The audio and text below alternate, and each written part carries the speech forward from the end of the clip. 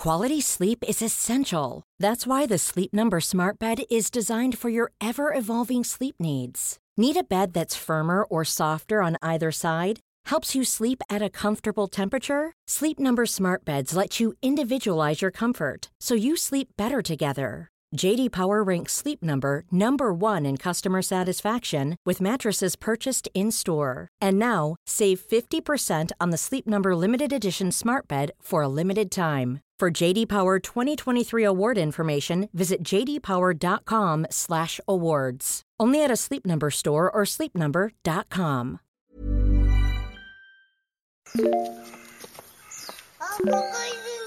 本当？見えないでしょ？どこにいるのかな？見えないよ。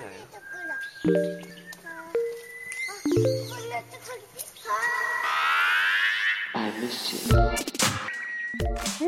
What's good, Internet? It's September 9th, and you are listening to the 506th Waypoint Radio Podcast. I'm your host, Rob Zachney, and I'm joined by Ricardo Contreras. Hi. Ricardo Contreras. The startled Ricardo Contreras. They know their name. What? I said hello. Did Discord cut me off? It was a long delay, is all I'm saying. It was just a Ricardo Contreras and just like sort of a stare at the camera. I think I was trying to come up with something witty on the spot, and my brain short-circuited. I'm sorry about that. Ricardo was thinking. Yeah. I went to... So who's in the 506 battalion of... Well, remember that bit from the 501st? Well, no. So the 506th Regiment is the 500. Yeah. So Band of Brothers, that regiment, the 101st Airborne, 506 PIR, Easy Company. I consider myself Captain Winters of Waypoint. And yeah, everyone's shaking their head. Do you want to elaborate on that? No. Hey, Rob, do you want to elaborate on that?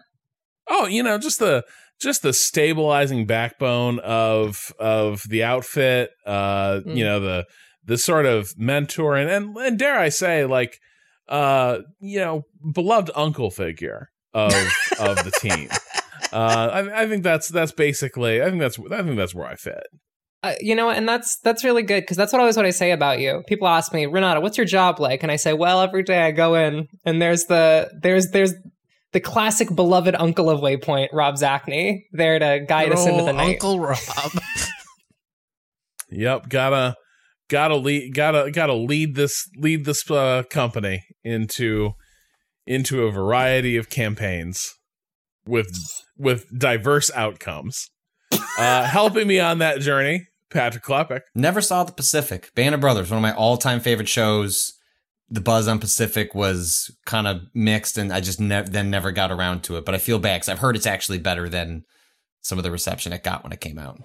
The Pacific's interesting, is what I will say. I think it has some of the highest highs. Like there's points where it's like thin red line like levels of bleakness and existential horror about like a campaign that has no coherence.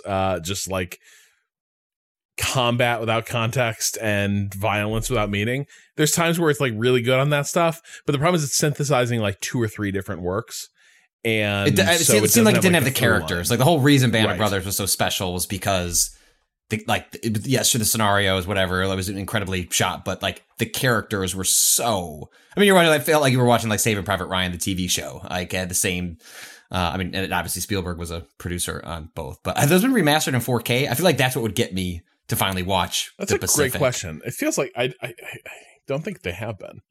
I know they got Blu-ray releases, but... Right. 4K, did that come out?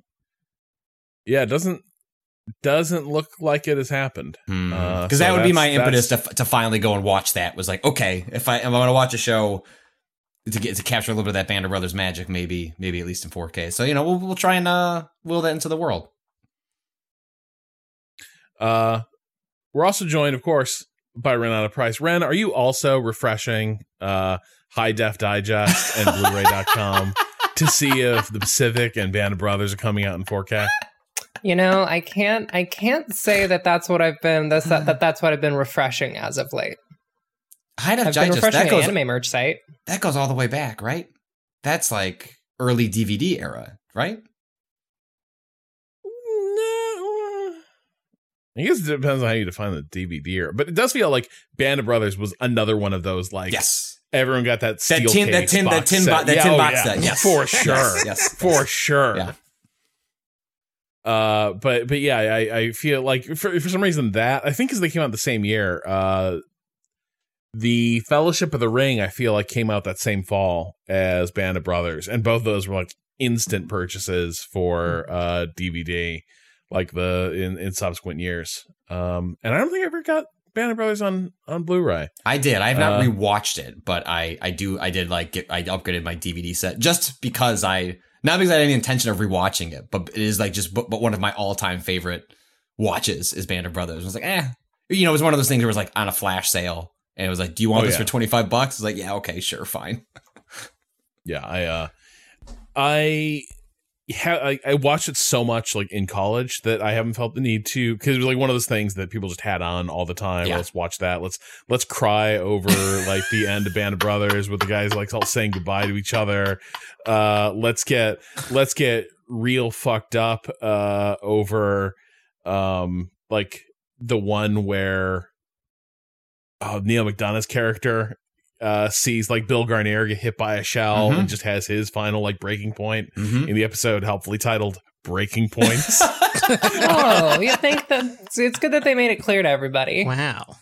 This is also yes, and let me tell you, there's another episode called Crossroads, and let me tell you where the combat of that episode occurs and where the characters find themselves metaphorically in that episode. Powerful.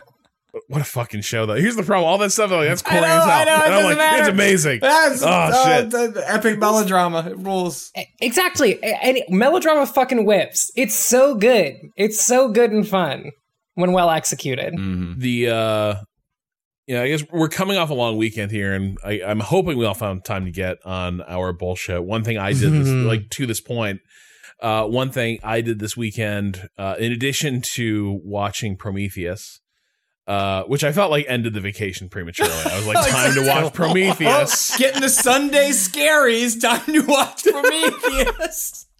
God. But another thing that I started to do for a side project, I had to watch Saving Private Ryan, which I've not seen in like at least 10, 15 years, in part because like that's a movie that's just one of those things where I feel like there's a hurdle you got to get over. You got to really like summon the am I in the Saving Private Ryan headspace? Like, am I in the headspace to see the Omaha Beach scene? Yeah, you have to get over such a visceral introduction. Yeah. Or like the medic bleeding out while everyone's like trying to save him. Like, there's a lot of stuff. A man looking for his legs on the beach. Jesus Christ. Yeah. Ren finds this funny.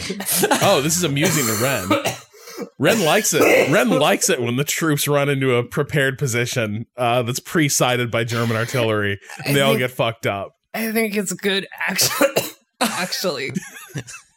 Ren's sad when the Germans are driven off that beach. I didn't say that. She's like, no, the machine gun nest was doing so good. Their kill streak was epic. KDR. I mean, listen, yeah. To be fair, they did have a really good KD. Like the people on those beach emplacements were doing well. Yeah, Spielberg knew this. Number went up. It's weird. The director's cut actually does have like a kill counter running in the lower left. Jesus. The Germans unlock an airstrike, but then Eisenhower cancels it. It's weird. I think that the oddest part of that movie for me is when Private Ryan is saved at the very end and he's the last one standing, and then he goes, #1 victory royale. Yeah, Fortnite, we're about to get down. 10 kills on the board right now. And then he looks around him and he looks at the counter in the bottom right, and the director's cut, and he goes, oh wait, fuck, it was actually 43. And then the movie ends. Damn.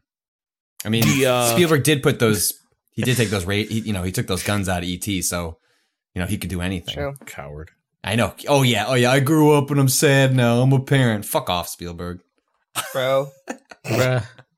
Wouldn't want people to think cops carry guns needlessly and threateningly in this great nation of ours. God. But yeah, so I ended up watching that, and that's sort of the precursor to Band of Brothers. But it was one of those things where I was talking about this the other day on Twitter. It's like, I went through this with Jaws, which is a movie I watched for the first time in ages at the start of the pandemic, because that was kind of the metaphor for a situation a lot of us were in. And I do feel like Spielberg's one of those guys where he's such a popular artist that's easy to forget how solidly constructed these works are, because they just become like tropey, right? And it's like, like it gets, everyone knows the scenes that get referenced. They know the highlights, but they also know the movies that kind of come along and rip the stuff off later. They know the lesser imitators. But then you actually like watch a Spielberg work in context, see the whole thing. You're like, wow, it is a really fine line this dude consistently walks between being like suspenseful, scary, like touching, and also kind of bleak. And it's a real juggling act he pulls off with a lot of these films. And Saving Private Ryan was one I'd forgotten just how much more complicated that movie is in a lot of ways than what I remember, which was basically a Stephen Ambrose like rah rah we love the troops movie. I mean, like, I think that it's very easy with like high spectacle films I think people have a tendency to mistake subtlety for depth, and kind of treat like high spectacle films as inherently shallow. And I think that a lot of that like ends up hitting like Spielberg, who does make a lot of high spectacle films. Yeah. I think that's true. And I think to be fair, like it's one of those things where watching the movie, I was like, there might actually be a little more subtlety here than I remember, but it's in part because I think some of the messages of that film got really lost like on release, because that movie just got sort of seamlessly woven into a lot of like Greatest Generation retrospective stuff. And to be fair, he invites that with those fucking corny intro and outro sequences that bookend the film. But like you actually watch the movie and so much more of it's about like, hey, this is like entirely a movie about like people being afraid of like losing their humanity in war. And we see like our heroes doing a lot of genuinely horrible stuff and really becoming hardened in some ugly ways. And that's just not how I remember that movie. I remember it being a lot more like what these men went through for our freedom. And you watch the movie and it's a lot like, wow, these guys are all getting kind of weirdly sadistic at this point. Like, and the last time I saw that movie, I was so young. I saw that movie. That was a event movie because, well, Spielberg made a war movie. Time to go see that in the theater. You like Jurassic Park, right? You know what I mean? Like he was doing that period where he was doing some pretty interesting swings between his spectacle work and, Schindler's List is the same era. Like it's just, he used his capital to do some really interesting things and like walked an incredibly fine line as a filmmaker that almost is interesting because I think you can see the tension between him wanting to be. You see this in a lot of his work where he wants to be two different kinds of filmmaker and then gets kind of trapped under the blockbuster stuff. But he still does really cool stuff, even though he's making things meant for like a really wide tent of an audience. I'll have to, I'll see if I can pull it up right now, but Matthew Wise, who's I think professor at NYU and has written some stuff for us before I wrote a Resident Evil piece for us a while ago, but he sent me a piece, it was a negative review from the time that was also sort of a joint review between this and a movie I had forgotten completely that it existed. Small Soldiers. Patrick, does this ring a bell? Yes. The shit, who's in that? It's a kids movie. It's directed by Joe Dante, right? Who's responsible for Gremlins, Gremlins 2, a bunch of other stuff that unfortunately it's not coming off the top of my head, but Inner Space. Matinee. Yes. He did Matinee. Yeah. Okay. He had a fun run. And Small Soldiers is supposed to be, correct me if I'm wrong, I don't know what this piece is about. It's essentially like, it's way more interesting than how it was marketed as like a kid's toy. Like, look, it's got not Tom Hanks, but it had like a really named actor as its central characters, and actually there's more going on beneath the surface of Small Soldiers. This review is by Jonathan Rosenbaum, and it's a pretty negative review of Saving Private Ryan. But I guess I hadn't realized that like these were released, I guess, in the same window. But I guess also Joe Dante was basically sponsored professionally by Spielberg. Yes. For a lot of his career. And one of the arguments here is that like if you look for a place where Spielberg's more critical conscience exists, like apart from his work as a filmmaker, it's in sponsoring these movies that in so many ways are like kind of dark reverses of like the Spielbergian works that they're kind of responding to.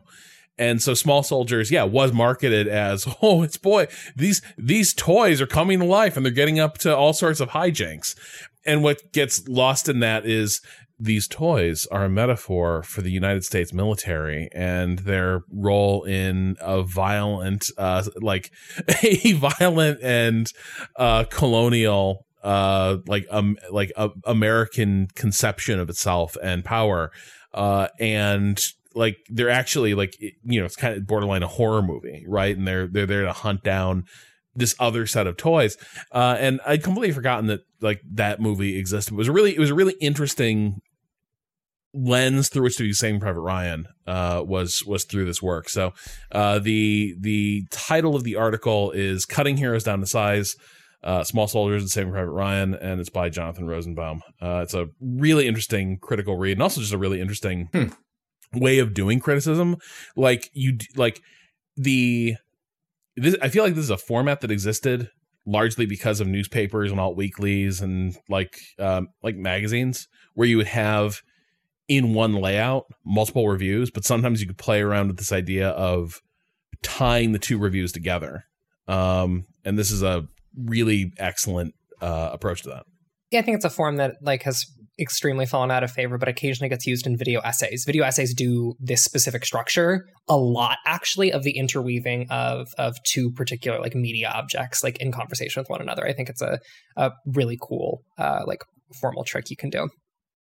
Yeah, I can see why it's fallen out. It doesn't make any sense, right? Like, this is a format that makes perfect sense to like the physical medium of like a newspaper or a magazine, but the minute everything is a separate URL and can be sort of hived off like that, you see less utility for it, and it does require some real creativity to make these things fall into dialogue neatly like this. But anyway, so that was my weekend, except for some games.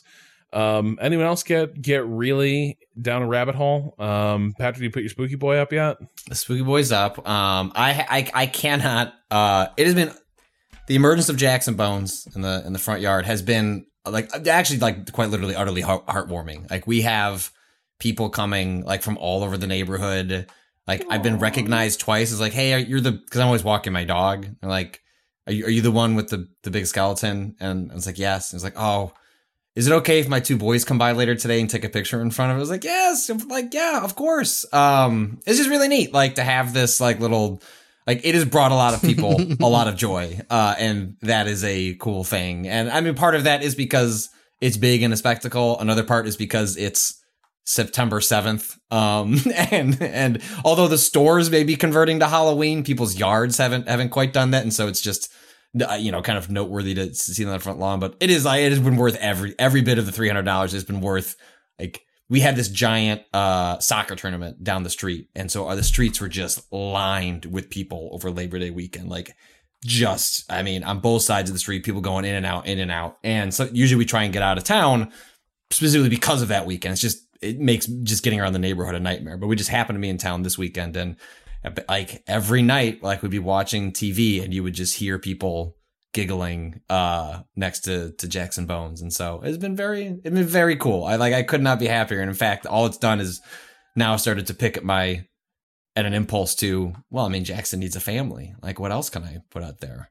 But I haven't quite figured. The problem is so many things, Halloween things that would equally match Jackson's spectacle are not meant for the outdoors. So many things are meant for the indoors. Like, Costco does have this like dueling banjo setup. It's these two dorks that talk to each other and play music, and it's awesome. I've looked at it a bunch of times, and it would be really hilarious to have that next to Do they actually play dueling banjos? Yeah, it's great. And then have these dumb one-liners they spit back and forth at each other. But it's everyone loves the hijinks of Deliverance. Well, speaking of cultural objects that like lose their meaning over time. Yeah, exactly. But it's meant for the indoors. Like it can't survive the rain. But yeah, that is a lot of me is like slowly peeking my head over my couch so I can see the cute things that are happening with the skeleton, but also trying not to make anyone feel bad that I'm looking. So it's like, as much as I want to see the delightful family interactions, I also don't want people to feel like I'm scolding them I need to like put up a sign that's like, I'm okay with you interacting This is what gets Patrick on the ring train. Oh no. I'm so thrilled about the skeleton and the joy it has brought you in your life. Yes, me too. Yeah, it was a good break, and I don't know how it is where you are, Patrick. Like, I feel like this last weekend's been the very first, like, just taste a little bit of autumn in the air out here in the east, and it's like I'm so parched for fall, and so like I'm like I like if you like the minute you love your sweaters. Have you already taken them out? I did the other day. I was like, here we go. It's I could have seen that being a Labor Day project for Rob. Is finally the sweaters are out. Maybe you've got one or two for the couple of chilly days you get weirdly in August that like you can convince yourself to put on. Sort of stay out just in case you need to throw on an extra layer. But this was the first. Actually, the sweaters didn't come out. What came out was the like really warm like sweatpants that I've got. The ones that are like a slightly denser knit and a little baggier, so that you end up in that like little warm pocket around yourself that's like perfect. Nice. And like that's real good, especially in my apartment, because it's not very well like temperature controlled. There are thermal layers, and so like down from like the mid thigh down to your feet, it's considerably cooler down there than it is like up where the rest of you is. Sure. And so you'll have days where it's like your legs are cold and achy, and also you're kind of like sweltering up by the collar. Jesus. It's very annoying, but it does make it perfect for throwing on clothes like that. So let's get caught up, because we had a few days off, and there was some real news that unfolded over the last week. Really, I feel like it crescendoed fast toward the end of last week and into this weekend. Patrick, you want to talk about like what has gone on and the current status of the right-wing hate site Kiwi Farms? Yeah, so in the past couple of days, Cloudflare, which essentially provides like DDoS support for websites, was essentially you can try and bring down a site with fake traffic by having bots just overwhelm a website. It's a very common thing in earlier times in the internet, where it was just very easy to bring down a lot of websites. And, organizations like Cloudflare have been pretty important for like the stable foundation of the modern internet. And so to that degree, Cloudflare has done a lot of good in making websites just more reliable and less targeted by groups who can easily use bots to take them down. But they were also giving a lot of protection for websites like Kiwi Farms. In the past, Cloudflare has also been under criticism for hosting 8chan, or protecting rather 8chan and the Daily Stormer to right-wing hate sites across a whole spectrum of hate. And this sort of reached a crescendo with a trans streamer on Twitch, popularly goes by Keffals, Clara Sorrenti, and Keffals. I had not really heard of Keffals prior to this incident, but they kind of became popularized, from my understanding, by doing a very good job of dunking on conservatives and libertarian weirdos like Destiny, who was also a very popular Twitch streamer who was like the debate me bro crowd. Brandon, did you have something you wanted to say?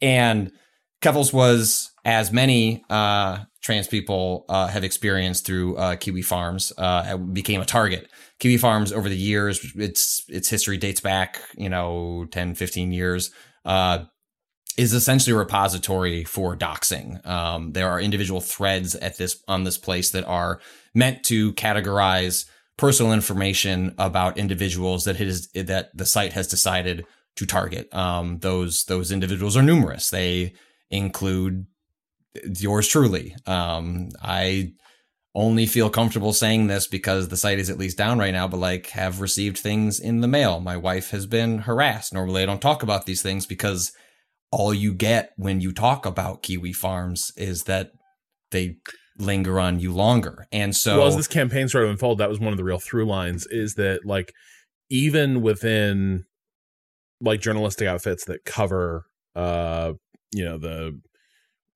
for lack of a better word, the hate beat, the extremism beat. Yeah. There's been a real reticence to stay on Kiwi Farms, in part because, one, they appear to be bulletproof, nothing ever knocked them offline, and two, the swarming reaction from that forum to anyone who sort of raised its profile to criticize it meant that the risk and reward, just in terms of personal danger you were exposing yourself and your family to, was not worth, and that became semi-official guidance to a lot of people working in this space, was, this is probably not worth getting into because the reporting on it is probably not going to change anything, but it will change your life. Yes. And they had a long history of not just targeting individuals, but specifically targeting people close to those individuals in their surrounding social orbits, family and friends, because that was one of the more effective ways to apply silencing pressure on people, is to have your rhetoric, comment, have real world impacts on the people in your lives. That's a great way to get people to shut the fuck up. And I can attest to it. It is a great way to not say anything about that site in the hopes that they won't continue poking around. Go ahead. And just to make there's a term that it comes up a lot around right wing extremism, but it's a really useful way of thinking about this stuff. This idea of stochastic terrorism, which is that not necessarily people are calling for direct action type stuff I want to, or you should go and do this horrible thing to this person, but just this idea of you create a repository for a lot of actionable data, and then you speak about it in terms that are inflammatory, but not necessarily directly direct incitement. And then what do you know? A bunch of horrible and dangerous things happen around that rhetoric. But you can't say that a place like this is a place where this kind of harassment is organized or incited. All people here are doing is giving you all the information you would need to carry out harassment campaigns or violent attacks, and then sort of proclaiming loudly how much they wish things like this happened to these targets that they've identified and carefully created encyclopedic knowledge of their lives and their connections. And that's always been sort of the fig leaf that a lot of extremist communities hide behind. And also was kind of a fig leaf that Cloudflare was certainly happy to hide behind for a long time. Most social networks, right? Is hateful that speech? Yeah. I don't know, but it's speech. Yeah, and without any regulatory agency, without any law enforcement agency, following up on this, it leaves us in a place where people are then directing their interest. If you believe these places shouldn't exist or should be taken down, is directing your attention towards what they call the internet stack, the different plays that are sort of the foundational parts of what make the modern internet work. And what Kevels did was the opposite of what most people do, the opposite of what I do. Pretty much anyone else that has come in contact with Kiwi Farms, is they said, no, I'm going to stare you in the eye and turn this into the reverse. I am going to target you. We are going to take down your website. And that saying that is one thing. lots of people have tried campaigns against Kiwi Farms. Like Keffels is not the first. Like this is thank God it proved more successful, but it not the first person that has said we should take this website down. It kind of became this perfect storm. And I think part of this is because of the existence of things like Twitch, where you can very rapidly create communities that can then do, in the same way that Kiwi Farms, does in a way trying to incite death by suicide and other sorts of potential actions, is you can mobilize people very, very quickly using things like Twitch. And so what Keffels did was like organize hashtags and begin talking to news outlets, and specifically started identifying what is allowing Kiwi Farms to exist. And it turns out it was basically the fact that Cloudflare was protecting them and giving them all these different sort of like internet level service protection that it affords to lots of websites that deserve that protection. But this one is like, essentially we don't have there's no internet cop. And so unfortunately, yes, maybe in an ideal world, you don't have this part of the internet stack being asked to make content moderation. I don't know that necessarily this isn't ideal, but at the end of the day, the only thing keeping Kiwi Farms operational was this. And if you flipped it off, it doesn't make Kiwi Farms go away, but neither 8chan didn't go away, the Daily Stormer didn't go away, but they essentially are like banished to the deep, like the dark web, and you have to jump through enormous hoops in order to get to them.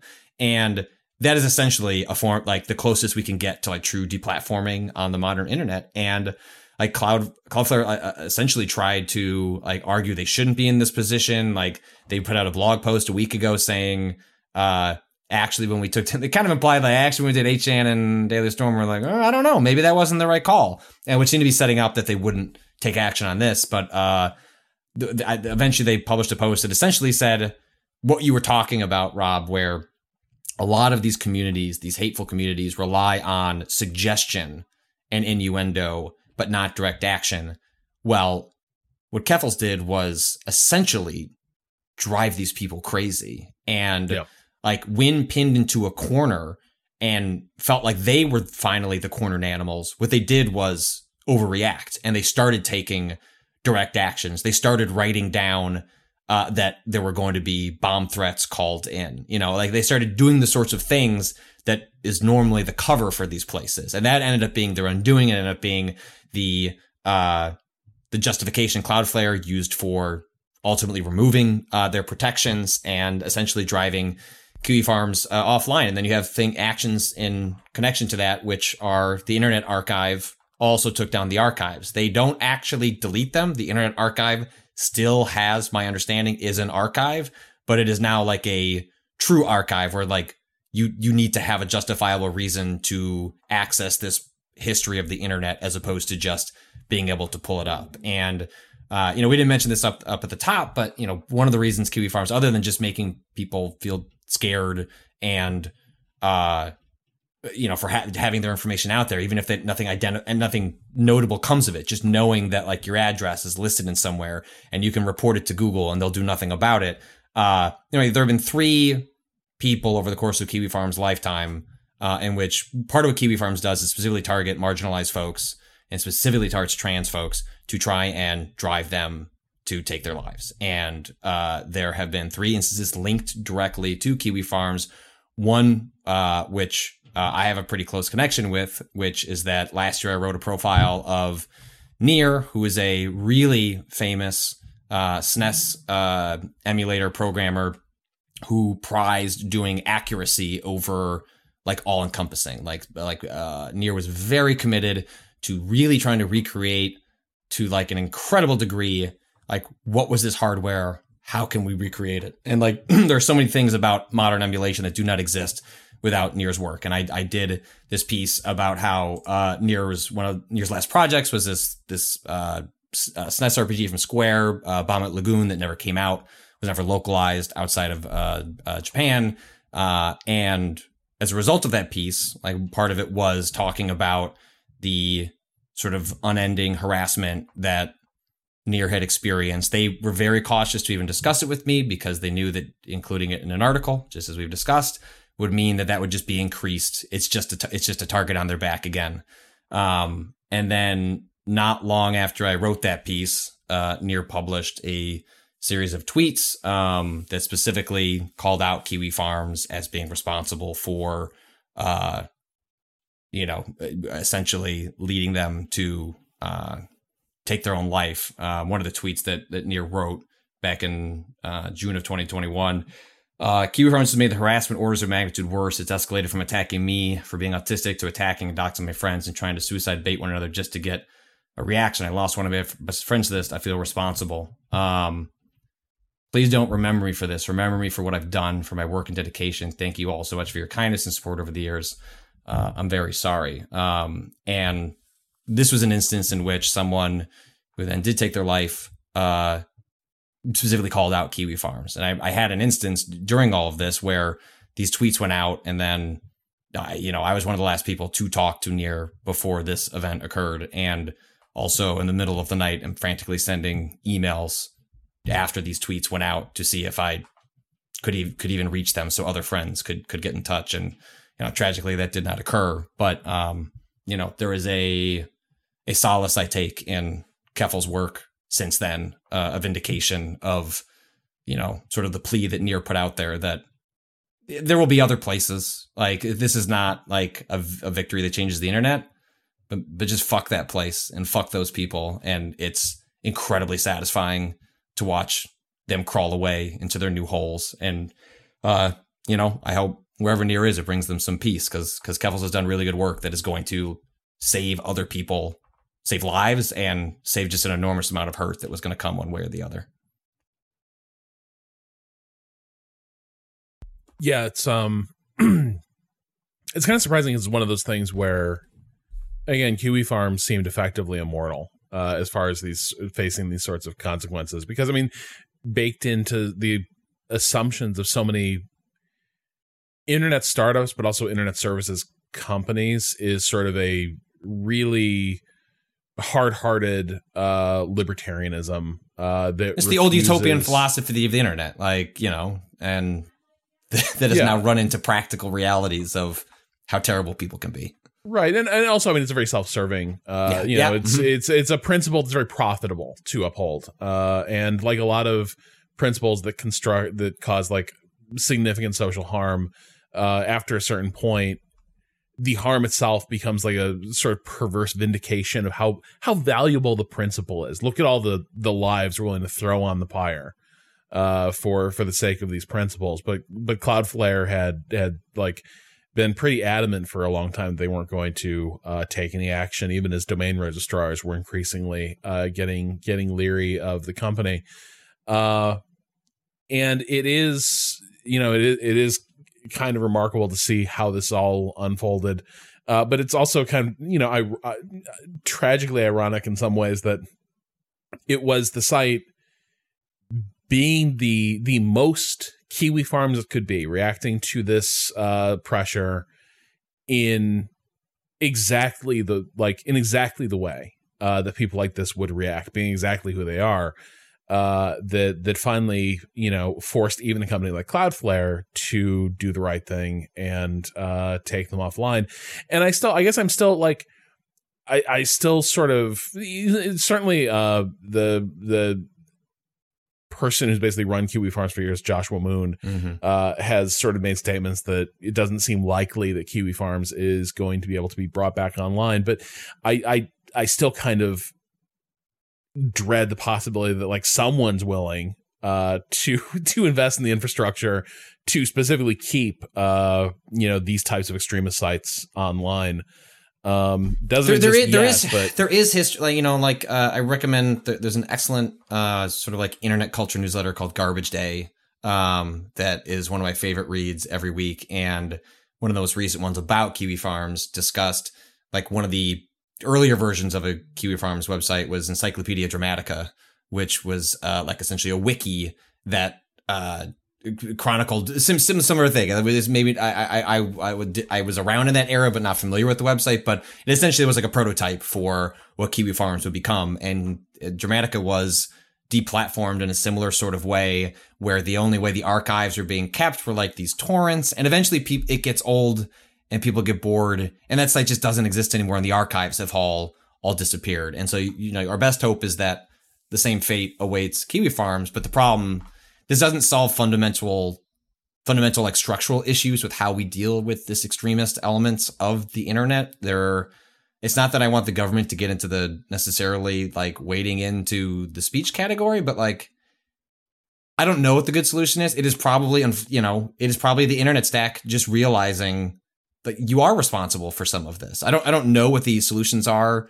Otherwise, I'm not really confident law enforcement's going to suddenly catch up and be able to figure this stuff out. But it is unfortunately probably going to rely on campaigns to deplatform these places, because I genuinely don't really see what the alternative is, even if that's like kind of upsetting and depressing, because you would hope this opens the door to whatever would be a more tangible solution. But maybe the solution is like places like Cloudflare trying to hide behind these bullshit impartial statements when like they've been bullshit all along. And so I think the faster that companies realize they are going to be held to account for that, the faster that these places where they do spring up cannot become as long-standing as a Kiwi Farms. And it's still whack-a-mole, but that's just always going to be the case.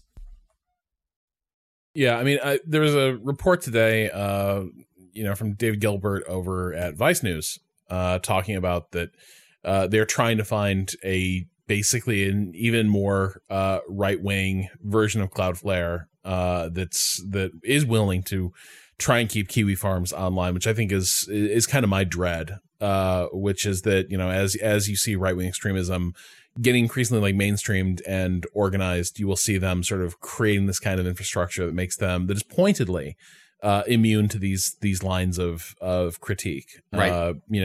Simply because they like having this type of content up, they like having these sort of like pools to recruit from, and they like seeing bad things happen.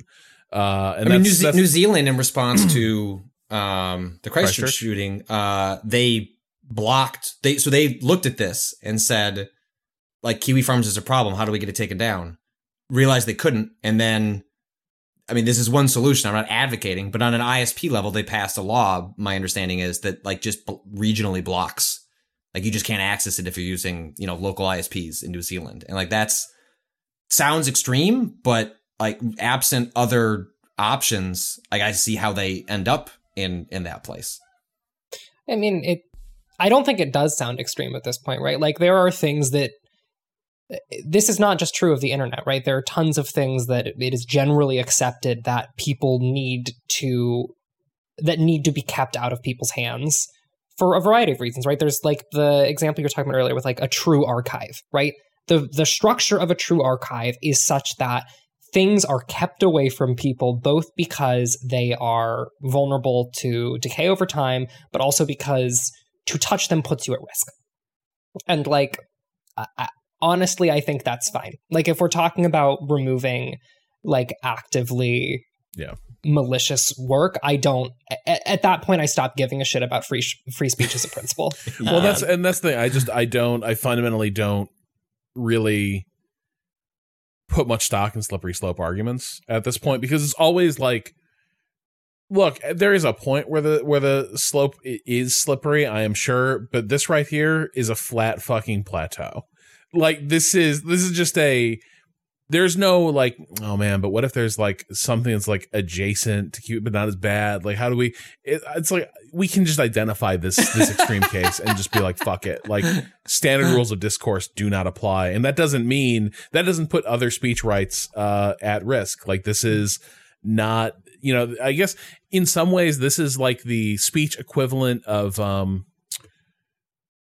modern firearms in some ways too, where it's like the level of widely disseminated and really specifically indexed and targeted material like this is simply not conceivable to principles of free speech that are formed around the idea of people being allowed to like write and publish what they want in like media outlets, or creating like structures of journalism or works of art. This isn't comprehended by that, and is such a perverse and extreme expression of something you might call speech that like it just doesn't pose the sort of like, that's the part I found so funny about Cloudflare's when they posted their blog behind this reasoning, they said difficult cases make bad law. And I'm like, this isn't a difficult case. Like, I understand, like, for libertarian assholes, I'm sure this is very difficult. But for normal people, this is easy. And it was easy years ago. And the only reason it's not easy for you now is, like, I am sure somewhere there's a question of, like, at what point are we liable for stuff that's going to happen? Or at least if stuff continues to happen on this trajectory, at what point will there be a backlash against our other lines of business? Yeah, when you start losing enterprise client, because the next step would be who's using Cloudflare. Do you want to be associated with someone? You know, I mean, that was where this was going. That's where this was going to get pointed next. And so they must have crunched the numbers and just and figured it was just worth cutting bait and not having the negative PR continue. But I had to enjoy the last couple of days. Like, what new thing will Glenn Greenwald have to defend? And he was out here saying Kiwi Farms should still be online. Just delightful. What a complete piece of shit. Free speech also protects you from the government censoring your speech, or not from fucking companies, right? Like, if you go all the way to, like, the fact that this is a private company that can kind of do whatever the fuck they want, it's only about PR, right? Which is why this like form of kind of directed campaign ended up working, is because it made them look bad enough. But, like, there was actually probably not really that big of a legal like protection at all. Like, that always seems tenuous, right? But this type of philosophy is always, like, also, by the way, like, even my middleman company, I don't want making these sorts of judgments about what are we helping perpetuate in the world, even though, again, like, these are judgments that occasionally you might have to add. And this was not a hard one. And then this is the thing that, like, you get no credit for this, having let it get to this point. I would find it very hard to believe at this point that Cloudflare does not have a fairly intimate connection with the people who run Kiwi Farms, just because of how often the shit is coming up. Right. Yeah. And so, like, for them to have gone to this, like, they were facing a fucking firing squad, like, I am so skeptical of this strain of, like, libertarian thought, because it's so weird how it always just sort of bounces onto the side of, like, outright fascist terrorists. It's just weird how it always comes out where it's like, I don't want to muzzle people just saying what they think, like, this particular person should be hounded to death. These are not hard cases, but this strain of thought always seeks to blur that line, because that's the only way you can defend it. The only way you can defend letting this stuff, like, propagate online is by tying it to ideas and freedoms that people do care about, and somehow making people think that, like, this is an apples to apples thing, and we're just talking about, like, varieties of apple, and not that, like, it's like apples and cyanide capsules. Well, and this is the first instance in which, like, there's a certain level of you're familiar with the internet and you've at least heard of Kiwi Farms, but it had never truly gone mainstream, right? Like, the closest it did was, during the Gamergate era, and Kiwi Farms has sort of just been, frankly, an institution. It is just that is just one of the parts of the internet, the ugly parts of the internet. It just exists. And what was different here was that, well, suddenly CNN's writing something, or you have reporters like Taylor Lorenz were very cued into the internet, like making sure the Washington Post is writing about it. And, like, once you reach that level and you're writing out plainly what Kiwi Farms does, it's like, it's a website where they host people's personal information in the hopes of harassing their friends and family. And you just tell that to a normal person that, uses the internet to access Facebook, like, everyone's like, thumbs down. Like, yeah, I guess that probably shouldn't exist. And it's like, once they hit that threshold where normal people are talking about it, that's the moment where Cloudflare lost, because there's just no like, before they were talking to the internet, like, poison pilled people who, like, but once you're talking to normal people and trying to explain why you're defending, that's why 8chan was gone. That's why Daily Stormware was gone. Because once you explain it to normal people, you cannot do it with a straight face. You cannot hide behind the thin libertarian ideological arguments. And that's what happened here. And then it just all falls apart once you have to explain to a New York Times reporter why you're okay with a website specifically targeting people in the hopes that they'll kill themselves. That's just not going to hold up. Yeah, I wish everyone involved with Kiwi Farms nothing but the absolute worst. I think if there's one sort of regret is like there will never be the sort of justice that actually is deserved for like the existence of that site, which is, people like Joshua Moon actually being made to answer. Yeah, we're not going to get like the January 6th, like they're showing up in court and they're doing the tearful apologies. But the one thing I'll say, the thing I do take solace in, is that the kind of person that ends up in a place like that, their whole identity is tied up in places like that. Their entire life, they have been forced to exist in a place like that because they have nothing else. And you take that away from them, and that's devastating in a different way. And that's not the same as seeing Joshua Moon put behind bars. Yeah, but it ain't nothing. No, I mean it's satisfying to watch them like rattle the cage as this is closed around them, but. Hopefully it stays locked up and Kiwi Farms stays in internet hell forever. But we'll keep our fingers crossed for that. Let's take a break, recalibrate, and come back, talk about some games, and hit some emails. Back after this.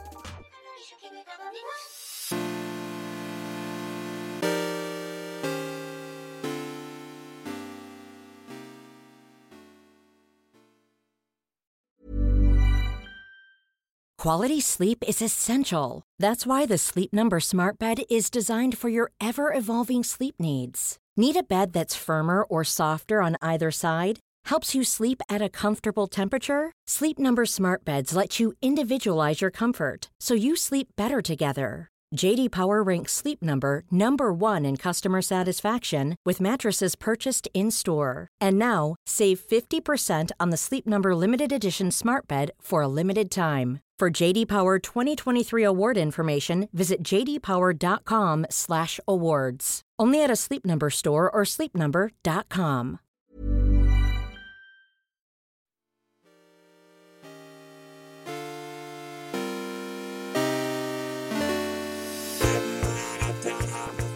And we're back. Finally getting to talk about some games here.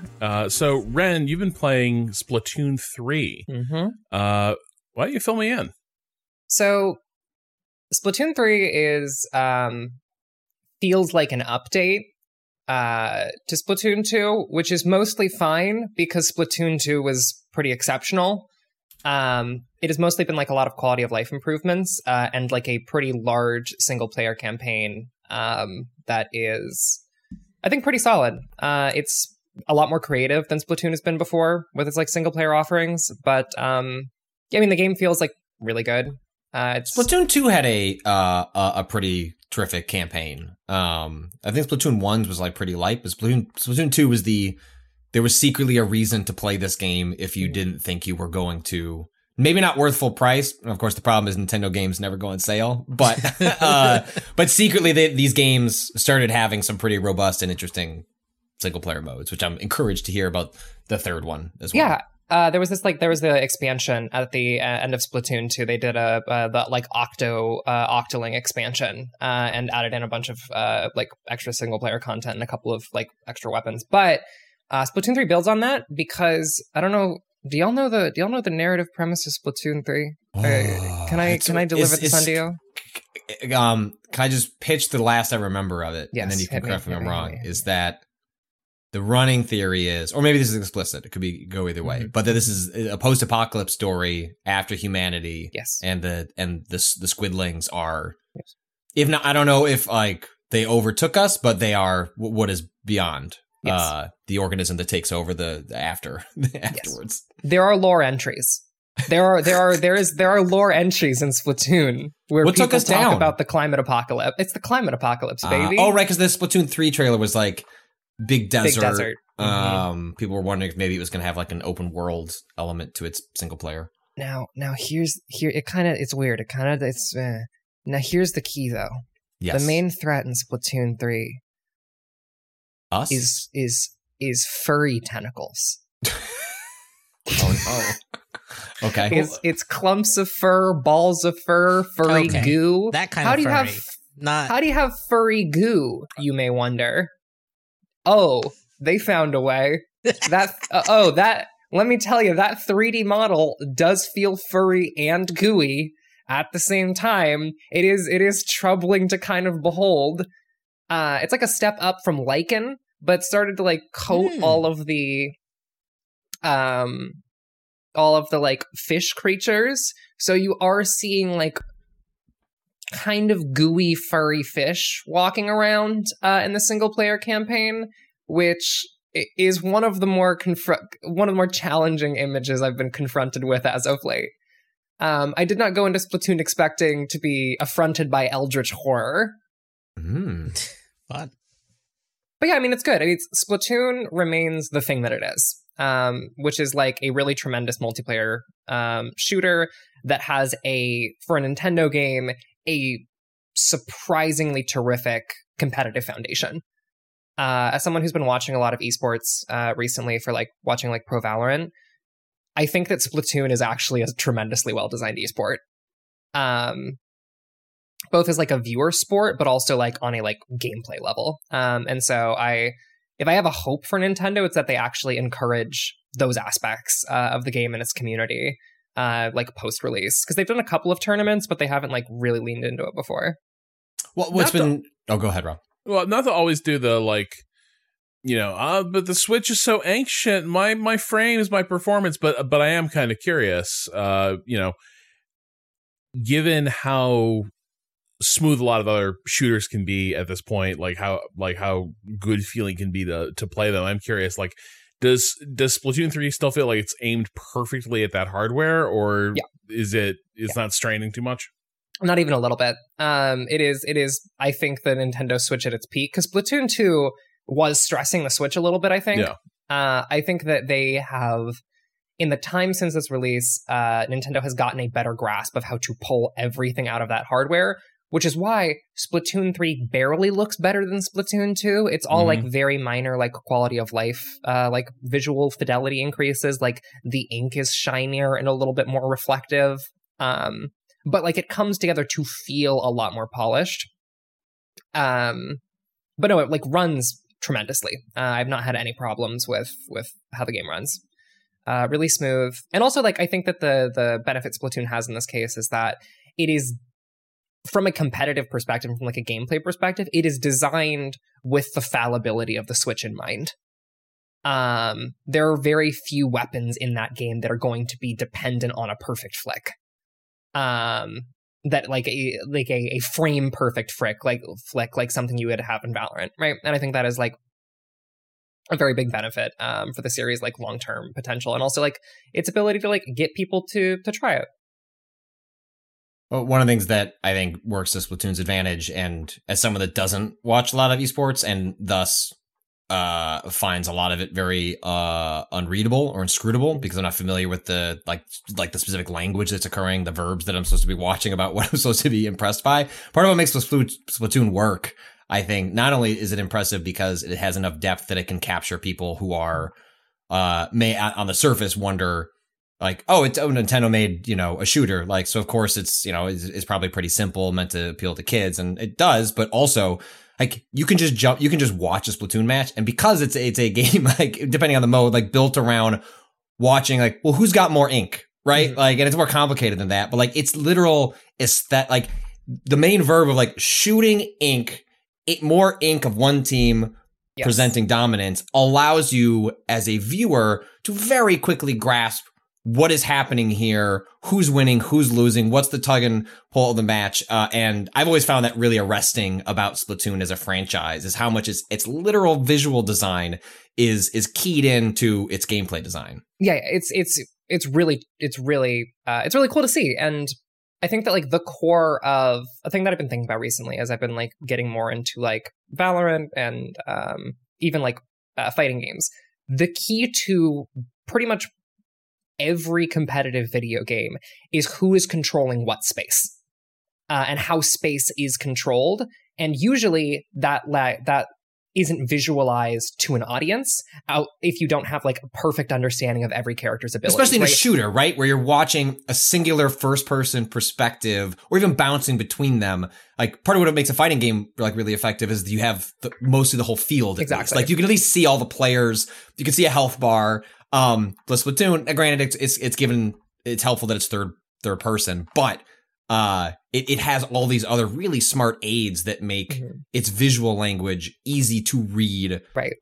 Even if you're not like really deep into that world. Right. You can see what angles are being covered because there is ink on them. You know who has control over what territory because it's like, oh, cool. If they had access to this area, it would not be covered in yellow ink.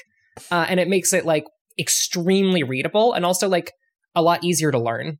I think that is the other like real benefit of like Splatoon as like a piece of game design is that it is way easier to learn what you are doing wrong and how to control space in Splatoon than it is in something like Valorant. Because like, again, everything is literalized in front of you and it just makes it like way more approachable. I know one of the things that this is true in Splatoon, much more true in Splatoon 2 when Nintendo more firmly embraced it, but the fashion element of Splatoon is a big deal, right? Like Nintendo sort of picked up on the fact that people they want their swag. Like the like central hub area of Splatoon 2 is basically like going to a bunch of different stores and buying a bunch of cool different gear that you can like, you know, kit yourself out with and then go out there. I'm curious what parts of Splatoon 3 have added to that. Is it sort of the same? So I think that Splatoon has always leaned really, really hard into like hype beast fashion aesthetics, yes, which are not my favorite thing. I like streetwear a lot, but the specific kind of streetwear that Splatoon has kind of tied itself to, like the very like brand dominated, like fucking big shirt, little shoes. Sorry, big shirt, big shoes, little pants. Style of streetwear has like been like the core of the series for a really long time. And a thing that I am relatively excited about, another thing that I want to know here is that I haven't actually gotten to see much of the fashion because the way that Nintendo runs their things can be a little bit difficult to interact with sometimes. And so the fashion that was on rotation when I was playing in preview and in like the review era was not extensive. They were not cycling it, I think, at the pace that they cycle it. Is that how I forget? It's been a while since I played Splatoon 2. So it's like basically like the shops are refreshing from a larger pool. And basically part of the reason to log in every day is to see what... Yes. What is it, Zur and Destiny? But instead, it's like, what are the Splatoon shops selling today? Yeah, exactly. Or you can use the phone app, which is a thing I did when I played Splatoon 2, because there's sometimes exclusive things you can get on the phone app. Is that a Splatoon app or the Nintendo Online? It is the Nintendo Online app in which there is a Splatoon section, because the Nintendo Online app is a weird hydra. Well, right, because that's how they want you to do voice chat, right? Like in theory, is through. Well, they did. Mess. Do they still? Yes, I don't remember. I believe so. Gross. I believe so. I mean, I don't think that's how most normal people do it, but I that might have been that's my last memory of where that part of Nintendo's online infrastructure, confusing infrastructure, left off. And this is probably because it's a different company, but Pokemon Unite, which is developed by Timmy, has in-game voice chat, so it's like physically hardware possible on the Switch. So it was weird that they decided. Weird? I'm not sure if that's the word I use, but it was Nintendo that they decided. It is weird, but I don't know that it's weird that Nintendo did it. Right. This is the Friend Code company, so yeah. But yeah, my hope is that, because the thing that I really want is like more alt fashion in the game, because again, it's very like rooted in this hypebeast aesthetic. And as a devoted little alt girl, I do want like my big sweaters. I have to see more big sweaters. Give me just in time for fall season, right? Like, come on, Splatoon, it's not the summer. I need something to approximate the extremely toxic Evangelion sweater I spend most of my days wearing. So people know that I am heinous. Who are the people this time that aren't... The idols? Doesn't one of them have a sweater type deal? Yes, she does. I wish that her clothes were available in-game, because her fit is extremely cute. Let me show y'all these three But that could also signal that they might be moving towards more of that stuff as well. Like they adding leaned some in, of that stuff. They leaned into the 15 head aesthetic from Splatoon 2. They decided to quadruple down. I love this manta ray just standing. So good. I believe his name is Big Boy. No, it's Big Man. It's not Big Boy, it's Big Man. Mm-hmm. It's Shiver, Big Man, and Fry are each of their names. Wonderful. Shiver and Big Man are very Renata core to me. Everybody needs a big man in their life, is kind of my take. And if you don't have a big man, maybe you are the big man. Look inside yourself. One of the things that I've always loved about Splatoon is, and I would log in and check this out even when I wasn't interested in playing the game, is just the community hub and the images and the drawings that people share. All I can think of right now, this is, I don't know how on the scale of horrible you think, but like the Queen just died. And all I can think of is it's going to be so good tomorrow. The shit posting that the Splatoon community is going to be doing. If you're unfamiliar with this, Splatoon is the closest thing that Nintendo has to extending the Miiverse. And the Miiverse was a social network they made for the Wii U that was wholly unique, so interesting. I remain so frustrated that they didn't extend it to the Switch in any meaningful way, because there were a lot of cool ideas and incorporated people doing drawings, and Splatoon essentially takes some of that and is that still here? Yes. God, yes. So people are going to be dunking on the Queen, and Nintendo moderators are going to be flying wild when this podcast goes live around the same time the Splatoon is available for the people. Patrick, they have billboards floating in the sky. You can go to a specific part of the hub, and there are just fucking floating billboards that take up a tremendous amount of space that are just going to have the worst shit you can imagine. I am so excited. The tradition continues. Within 3 days, I think within 24 hours, I'm going to see at least 5 Twitter posts that are someone uploading their art that says like, I'm a little gay weirdo. And then a picture of Big Man. And that is going to immediately dominate Splatoon 3, and I'm so excited. Good luck. It's a huge part of the extension. Like after I had finished like Splatoon 2's campaign, I don't know if I finished it, but I got like a decent like that. Those became my interactions with Splatoon. Much like my interactions with the Wii U that I rarely turned on was seeing Miiverse posts and people finding either sharing something they did in Splatoon or something darkly humorous that they found in Splatoon. I mean, Splatoon. Some of my favorite stuff in the Miiverse was, people were just, it was mostly shit posting and like, my parents just got divorced, I'm sad. And then like seeing how long that would stay up before a Nintendo moderator would do something about it. And it was just a delight. And then you get the real strength, which is the person shit posting about the fact that their parents are divorced and they're sad. And that's where the Miiverse really coalesces into like a concrete form. I think Splatoon whips. I think is like a really cool franchise, and I'm really excited to see it get another shot. Is the single player obviously this is like a more me-centric question, but like, is the single player meaningfully different? Is it just sort of like a campaign sort of thing? So yes and no. They have decided to be a lot more varied and experimental with how they understand what a level is. And what the objectives of a level are. Because like in Splatoon 2, the objective is pretty consistently just get to the end of it and get the little guy or fight a boss. In Splatoon 3, they have decided to make every level a weird game show challenge. And so you can take it on with a handful of different weapons, all of which require you to play slightly differently and take on like odd objectives. One of the things that I've seen is like one of them is just asking you to jump over rings until you jump over enough rings to, and they're like, you did the game show. Good job. Here are your points. And so they've gotten, at the very least, a lot more experimental and like expressive with what they are asking you to do. And like the level design on those has always been excellent. I think Splatoon's like level design has always been great. And so seeing it used to different and more interesting ends has actually been really nice. And also like the new weapons, like they have made the weapons feel distinct from one another and interact with like level designs in more particular ways, which I, again, appreciate. Like what? So, like, every level only has 4 weapons you can use on it, which they pick out beforehand. Mm-hmm. And so there are ways in which you can pick something up and be like, oh, cool. This group of enemies here I have to approach, or like this like bit of terrain here, I have to approach in a totally different way because I am using the umbrella. And I could like, this is totally trivial with any weapons that are not given to me right now. And I have to like specifically learn the quirks of the thing that I am using in this moment.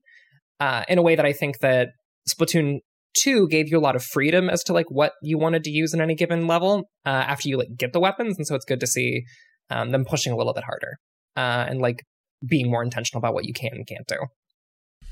And you mentioned it was like mostly iterative. Is there like a big new game mode? I've not been specifically following like the Splatoon directs or anything, or is it mostly just new levels? New weapons. That is like the major disappointment, is that there's nothing on the tier of Salmon Run, because Salmon Run was the big addition in Splatoon 2, which is the game's Horde mode. Splatoon 3 does not add anything on that scale.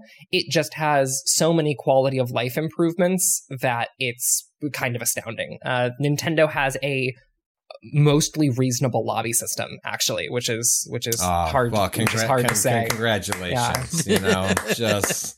But I mean, that's to your point of Splatoon, a game that probably would be bigger if it was like Nintendo's like approach to online competition was, I don't know, they're just more attentive and interested in it. Like the fact that Splatoon 3 has a better lobby system, has quality of life improvements, like in theory, hopefully that is helping it approach more of a Smash Brothers situation where it can sort of break free of just being like a popular Nintendo game, but also have like a longer lasting impact. And stuff like that is, critical to sort of getting the game in a place where it can even, the community can pick like, hey, actually, like Splatoon 3 is our game, like a Melee or something like that. Yeah. I think that Splatoon kind of was a forerunner for the era of the weird shooter that we are now in. Like, I think that like Rollerdrome is not. I think that Rollerdrome and the genre that emerges around it and that is a part of gets a big boost when Splatoon 1 comes out, and it does really well. Mm-hmm. And I hope that like the continued success of that series makes people just do more interesting things. If you're going to make a shooter, like make it interesting, make it fun. Like you still shoot guns. I mean, that's always, in the same way that, Nintendo's approach to the open world. If you break that down into a feature set, it doesn't sound that all that different than what you're doing in an Assassin's Creed game or whatever. But there's something about Nintendo's design sensibilities that it's always exciting when they choose to enter a genre that you would go, really? Like, this doesn't seem like this fits your set, but what they bring to it is always, or usually, something really interesting. Cause I think that was the knock on them in like the GameCube era, roughly around there, where violent realistic shooters were becoming the most popular genre. And it's like, well, Nintendo's fucked. Like, look at Wind Waker, what they can't keep pace with this. And they found, they went through their ups and downs, but when they eventually turned their attention to a genre that would not seem to be compatible with what even their action games largely don't involve guns, they end up producing something tremendously interesting. It's expressive. Like that is the core thing, is that understands that like mechanics are tools for expression as opposed to ends in and of themselves. And like that is why I generally like it when Nintendo does weird stuff.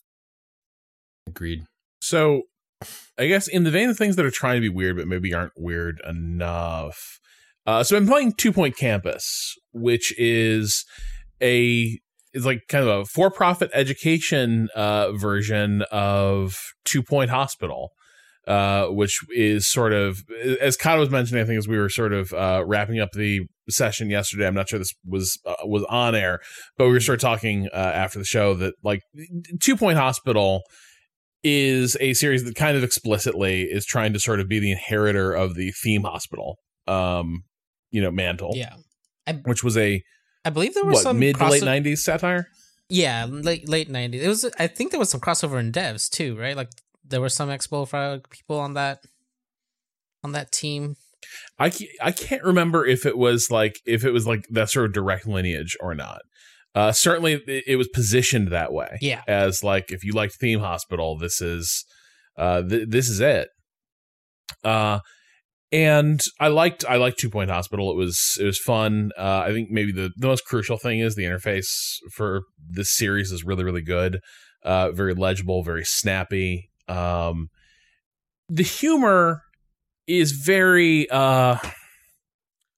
gosh, what is the way to put it? Like, it is like the satire is like the satire could not cut butter, right? Is kind of how it is. Like, it's all we're all having a good time. This is very much like at most like a late night monologue in terms of edginess for how much it's going to push its points. So 2 Point Hospital's very much about like, boy, pretty wacky how these people with all these conditions have to pay us all this money. And we're in it to sort of milk them for as much as possible. Yeah, exactly. And like, so 2 Point Campus is taking that same approach to like higher ed. And so you like, to give you an idea of the humor at least you're gonna be dealing with, and there are points where it's charming, but like this is kind of as pointed as it gets in places. Like there's as in a lot of your more lighthearted management games, there's a voiceover / like radio like broadcast in the background, and you hear ads for your university and it says education provides you with a bright future and then clouds it with debt. Hold for laughter. The healthcare one, I feel like that falls flatter than the education one. I'm not trying to minimize student debt, but there's something about like people actively dying in order to, like that seems so much more crushing than the financial one. But I who knows how far, I don't know how far they take that once you get that initial pitch. So, well, I think.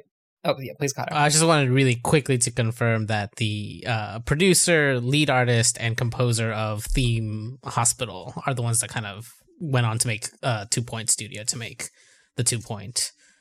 What was it? 2 Point Hospital. 2 Point Hospital and 2 Point Campus. Yeah. Ryan, you had something. Yeah, I was gonna like ask if. Do you think, as someone who played both, do you feel like the like Patrick was like, the darkness of making jokes about healthcare makes it a lot more, like, makes it land flatter? Does it make it land flatter, or does it actually help things out with the contrast? No, I think it lands about the same way. Honestly, for me, and just in terms of how the comedy is hitting, like it's, we all been there, buddy. It's fine, and I guess crucially, if the comedy's probably already right up to the line where if it were more pointed and obtrusive in the game, you would just be starting to get increasingly annoyed by it. And instead, it kind of has to occupy this space. It's almost like the punchlines are landing like music beats, where you'll have tunes playing in the background, then you'll hear a little joke, a little like fake jingle for your college, and then the game goes on. You have to be able to tune that out. But then occasionally, the stuff that will sort of catch you is various like DJs appear on the radio, and like they will go on little riffs, and very occasionally you'll sort of start to realize like, oh, this is actually kind of a good, weird little riff this dude is on. I think the bigger thing that is in play for me is the nature of the management game you're playing. So 2 Point Hospital was very much a game fundamentally about pathing. 2 Point Hospital is about managing to make it fast, efficient, profitable, and successful from the moment a patient walks in the intake to sort of have them just barreling like a rifle shot through the various specialists and wards that they need to go through to get their to get treated. Which, by the way, already means the 2 Point Hospital satire can't help but be comparatively utopian. That's the other funny part of this is like, well, you better pay up I would happily pay for the kind of healthcare you get. Okay, well, you're coming with comedy diseases like lightheadedness, and they got big light bulbs for heads. But like the utopian part of it is like 2 Point Hospital is you go to the hospital and they just like shuttle you through fix from your whole specialists. shit up. Yeah, like all the tests are done immediately. The diagnosis has got to be like fast and accurate, and then you got to get your treatment because that's what you're paying the money for. And like, you know, this is where the metaphor breaks down, because the 2 Point Hospital version of America is like 5 different tiny like medical strip mall campuses separated by like 3 miles of gridlock and parking lots. And then each one has a different fucked up relationship with your insurance. Like you can't, it's kind of like beyond satire. So 2 Point Hospital is like you're building this beautifully like vertically integrated hospital network. And you know, it's like, boy, it's a pretty messy that this is all for profit, huh? And I'm like, oh man, I wish I lived in this world. These people don't have it. This person paid me $10,000, but you know what? They got all that medical care. What they don't show during the game is the amount of people that get apparently thrown down chutes because their credit defaulted. Right, which is the opening of Theme Hospital. Yeah, the even more pointed, gag there. But talking about the pathing thing, so that's 2 Point Hospital. Right. 2 Point Campus, because the different sort of thing you are building, pathing feels much less important. It's much more a game about like almost adjacencies or efficiencies that exist in like the ready access characters have to facilities that they need, which is its own different challenge, but it is not quite as demanding or satisfying like building a ship in a bottle category as like designing a really good hospital layout in 2 Point Hospital. This is much more like, so I put the teacher's lounge here and there's a bunch of classrooms around it, and then you gotta have some bathrooms so they're not like having to path too far to the bathroom and like missing classes. But like that's not like, there's a much bigger error bar around that than there is around like somebody comes in intake and that patient will be dead in like 5 minutes unless they start getting the right diagnosis from like the jump. Sorry, Kato. I was just gonna ask: is there limitations? Like, so in Theme Hospital, the part of the thing was that once you hit a certain amount of profitability, you like move to the next level, and it would be a harder layout, right? Like there would be more like different buildings that you had to build out. And so the pathing would become more complicated because people are then moving not just within a single building, but moving out to other buildings and such. Is that a thing in this one, or how's the structure? So it's kind of clever how they do this. With each you unlock different campuses, and you can just sort of stay on your campus, and it will continue throwing like more advanced challenges at you with that layout and on that campus, or you can just move on to the next one, which will like give you a different scenario. And then that one will sort of tier up. And so it's kind of interesting. I kind of really like the structure, honestly, of the game kind of encourages you to leave a bunch of half-finished scenarios and move on to the next thing where it's going to tutorialize some other set of features and buildings. But then like later you can come back and be like, well, now with some of the stuff I've unlocked and some of the stuff I've come to understand from these other like schools I took over, now this next like leg of the journey of this like starting campus is going to be like really easy or interesting. So that's kind of how they handle that progression. So the question that I'm kind of hitting is, does the game mechanically actually feel like it's about a school? Because like the things that you're describing with pathing and adjacency those are the things that cause inefficiencies in something like a hospital, right? And I think that the thing I'm coming up against as you're describing this is like, that's not what causes problems in schools, like efficiency-wise. And so does the game feel like it's at all thinking about that fact? Or like what actually causes inefficiency in educational institutions? So there's a couple things. One is, I think this game has a very heavy UK perspective in terms of how these things work. And so like, a bit like with Hospital, but it feels even more pointed here. It's just not as in tune with how like what American campus life is like, as opposed to like UK in some ways.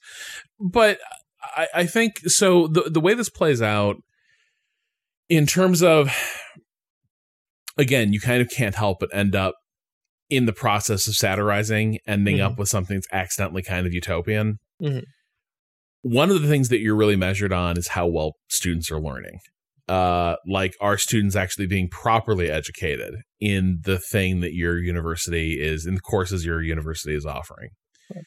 And the way you make sure that that happens is, so like, one, how good are the teachers in the classroom? How many individual learning facilities are in the big laboratory or workshop area that's associated with a different specialty course?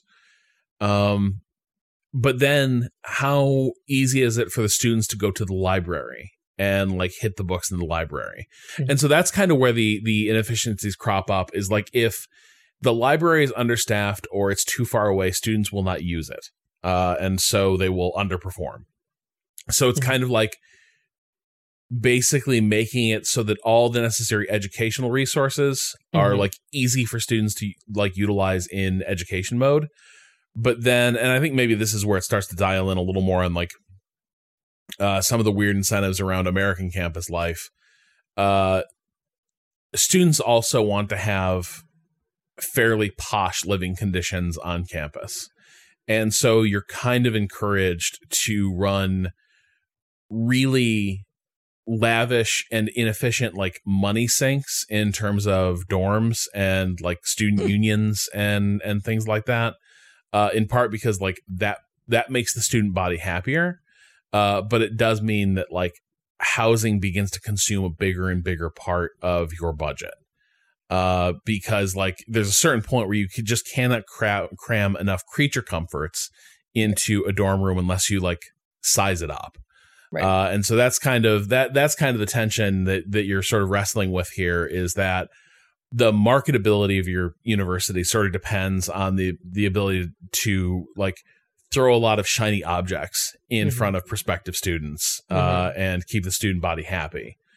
But then the outcomes for university depends on having a lot of like seamlessly integrated resources for the students to have access to and use.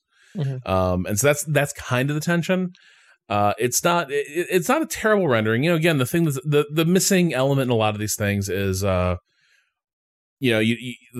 thing that this game isn't going to have is a massive, like, you're not required to hire more and more administrators who just like consume colossal sections of budget, right? Which is kind of the real issue, is like, why are university finances so fucked up? Well, it's because like universities grow admin staff, but they do not invest in teaching staff, and they do not invest in like educational facilities. Right. They kind of turn into a racket for like assistant deans and admins. You don't have that in this game. There is no like bureaucratic leeching that happens in the on the campus. So that's kind of what's missing. But mostly what you're doing is trying to like strike this balance between having efficient, ready access to resources, and then also making it so that your campus is the most like play hard, for whatever students are into environment it can be.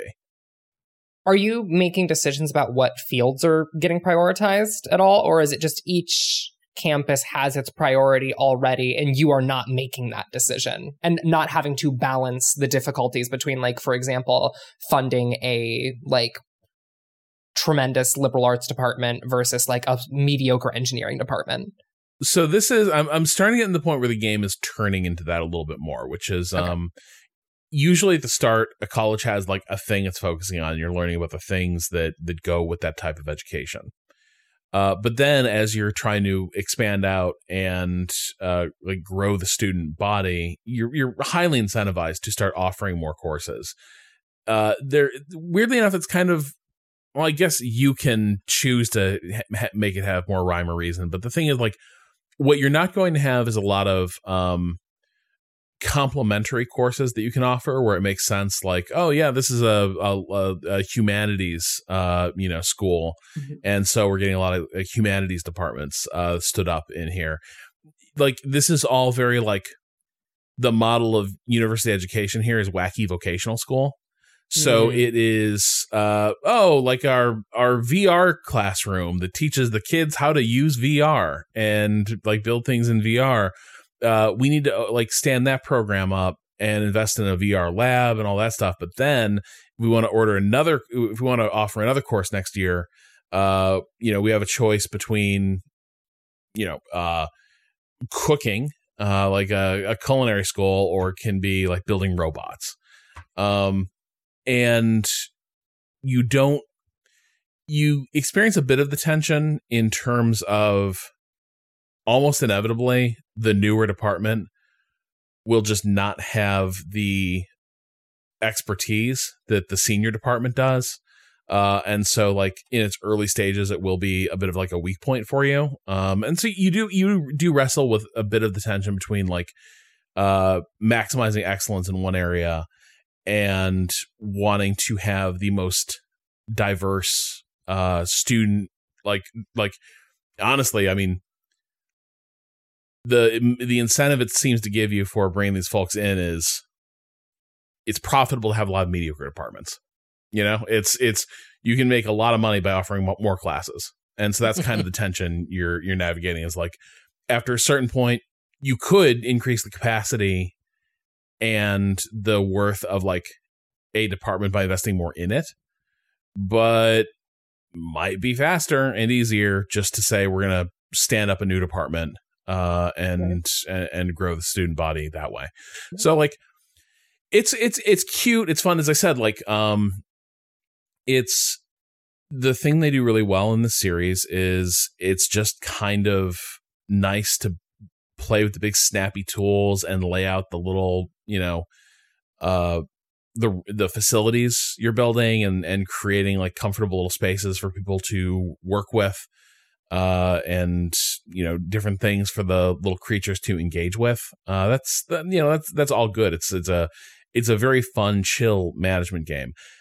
Like with 2 Point Hospital, though, it's like I'm right there on the border of like it might just be so chill that I'm like not feeling much friction that's interesting for me to overcome.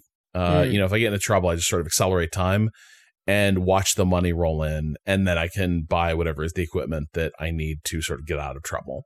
But I mean, I assume and I hope it gets it's harder as you go along. But several scenarios into this, it still feels like it's so focused on being a chill and frictionless good time that it's not necessarily setting like any sort of interesting puzzles before you. I guess the final question I have is like, you talked about the satire falling a little bit flat, and this might not be what this game is about, right? You can tell me if that's the case. Does it feel like these games believe anything about the way institutions are run beyond like very simple satire?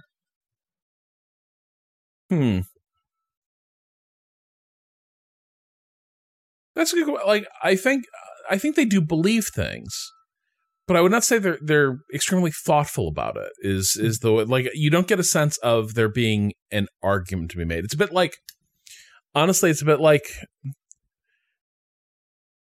talking to fairly non-political friends who fundamentally have like decent beliefs and a decent like intuitive sense for like how the world should be, but really not given a ton of thought to like how it could be like that or what are the forces stopping it from being like that. And so like the level of analysis that you get here is very much informed by like, wow, like universities are too expensive, and boy, maybe they wouldn't be so expensive. They weren't spending all this money on marketing themselves to students and sort of presenting themselves as a young adult playground rather than a place of higher learning. That's kind of as far as the argument goes, that I can tell. There's little bits that like, I don't know, maybe this is becoming more of an internationalized thing, but there's bits where you have incentive. One thing you have incentive to do is like jam your campus full of snack machines. because like one, it brings in revenue for you directly, is students running over to the vending machine and using that, but also like occasionally the 2 point the 2 point fake brand for like Cheetos and shit, Cheesy Gubbins. They will send like campus reps to be like, are you providing enough Cheesy Gubbins to your student body? And they will give you a bonus if you do, like a significant bonus in the early part of the game. And like, you know, if you're familiar with public high schools and how those like vending machine contracts play out and what is made like readily accessible to students, like, you know, that's not, I don't know how big a deal that is in college, but that is for sure a dynamic I recognize from high school, where it was like Pepsi and Frito-Lay were keenly interested in how students and what students were eating on campus. Yep. Got it. Yeah. So, I mean, look, I think I'm having a nice time with it, and I wasn't sure I would. That's the main thing. And I think my initial reaction was very much like, oh, it's a little too, humor's a little too groan worthy. It's a little too anodyne. I stick with it. I think it's rewarding enough as you see more systems come together and the demands being made on you to sort of prestige up your buildings. So that's kind of the progression you're doing is things cap out and you just need to get more goodies into the facility in order to prestige it higher and attract like a higher level of rating for your student, for your university, and higher, like more tuition. So that's kind of where it starts to get more interesting. Is as you begin just running into the physical limits of how much crap you can jam into the university. It is tied to a bit of a not exploitative, but it has an in-game unlock system where as you complete missions, you get their special like super currency. That is basically controlling the pace at which you unlock these kinds of special upgrades that you need. So that's kind of thing is you bring in tuition money that pays for 95% of what you need, but to unlock like special items, like decorative items, you need their special like space box. So that's the one thing sort of that's the hook that's drawing you along. And it's effective. Like I said, it's better than initially appears, and has not been a bad time. I have been very curious about because, I guess this is a heavy topic for today, but I do love monarchies in a time of revolution. I love being me one? mad Love emperors. Mm-hmm. I love me decaying royal lines. Father. Did you see? That'll make sense in a week. No. What did I see? Is it already out? Did you see the tweet that Steam official Twitter deleted? No, wait. No. Please feed me. Hit me. Here, I linked it. Why isn't it embedding? Whatever. They had tweeted just before the news broke, Steam, free weekend. Play Crusader Kings 3 free this weekend and save 20% when you buy the game. Why would you delete that? Fucking incredible. Who's so nerveless? I know. You can't encourage people to play Crusader Kings on the weekend the queen has They died. kill monarchs in that game. You heard about that? I would say marketing departments, but Valve's structure doesn't. That's where a traditional company, Rob, would go like just take the scheduled tweet out today. But Valve, I don't know. That sounds like that's like just Jake Rodkin is the kind of person who would like, delete that because the structure there is so weird. There's gonna be some all time like cringe branded posts for sure around this. Oh, but Domino's is already weighed in. I can't get over this clutch points thing. Mm-hmm. If you've seen that, it's like I think this is basically a shit post that is meant to draw this kind of attention. So I kind of maybe it's not because they appear to have deleted it. Shit, I should have screen capped it. I should have screen capped it. Fuck. Oh. Clutch Points had Queen Elizabeth ascending to the gates of heaven with like a bunch of athletes in like a who the fuck is the shitty right wing artist like John McNaughton or whatever. like a bunch of artists done in that style, Right. like grieving her as she ascends the stairway to heaven. And it's like Lewis Hamilton and like to Attack of Aloha, like just their heads bowed solemnly as the queen waves goodbye. Oh, we got the radio one. We got the radio one. Yes. Oh, hell Y'all yeah. remember Perfect. what was the other one? I forgot what the original one of these was, where they had to stop the fucking... It was are you talking about the They had to stop the broadcast of like this fucking EDM, and then like they announced the death of someone important, and then it hits. But when it comes back in, it cuts right to the drop of the song. Incredible.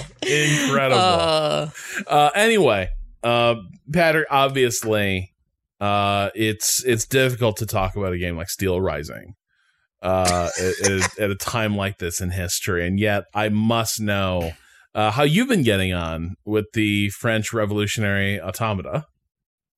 Yes. I've played about 3 or 4 hours of Steel Rising, the new game from Spiders, the developers most recently of Greedfall, and that was sort of a like colonialist Mass Effect RPG Hell sort of a of first thing. act. Great. Yeah. And then, I don't know if you guys have the best grip on this.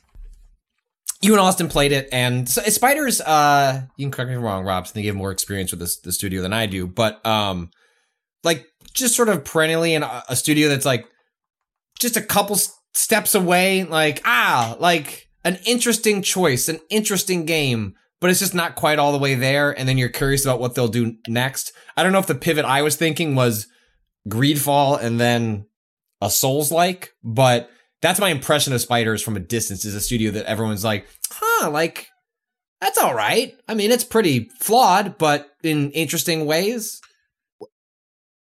I was just going to use this analogy, which is that, like, Spiders games, they don't hide that necessarily deepest, darkest parts of the well behind the bar.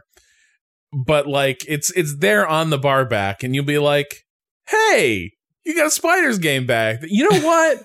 I could really go for that. Can you give me some of that Greedfall gin? I could, I know it's kind of funky, but I'm in the mood though. I could go for a Kentucky Gentleman.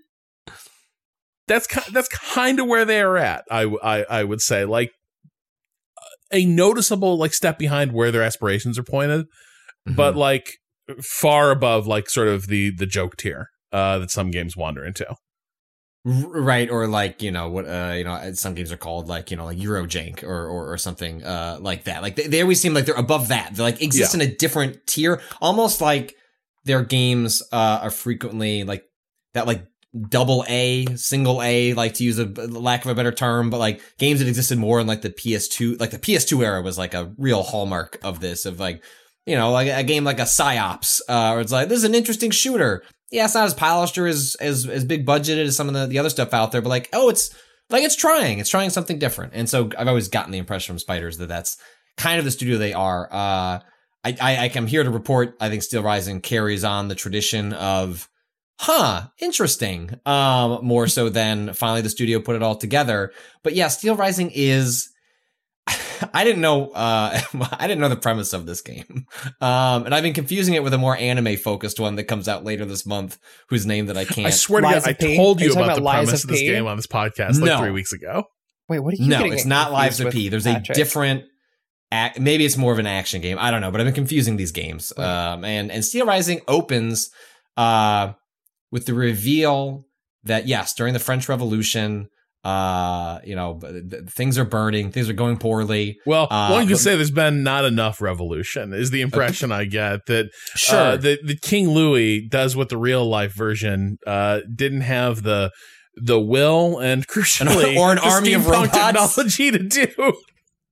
And so yes, like part of what is oppressing at the moment is apparently an army of killer robots, but fortunately, Marie Antoinette has a bodyguard, which is you. You're the good robot, or at least the ambivalent robot that can follow Marie Antoinette's orders to go out and figure how do we stop this thing? How do we get these robots out of here? And so then you just go out a window, and then time to start fighting some fucking robots. Marie Antoinette, classic revolution liker.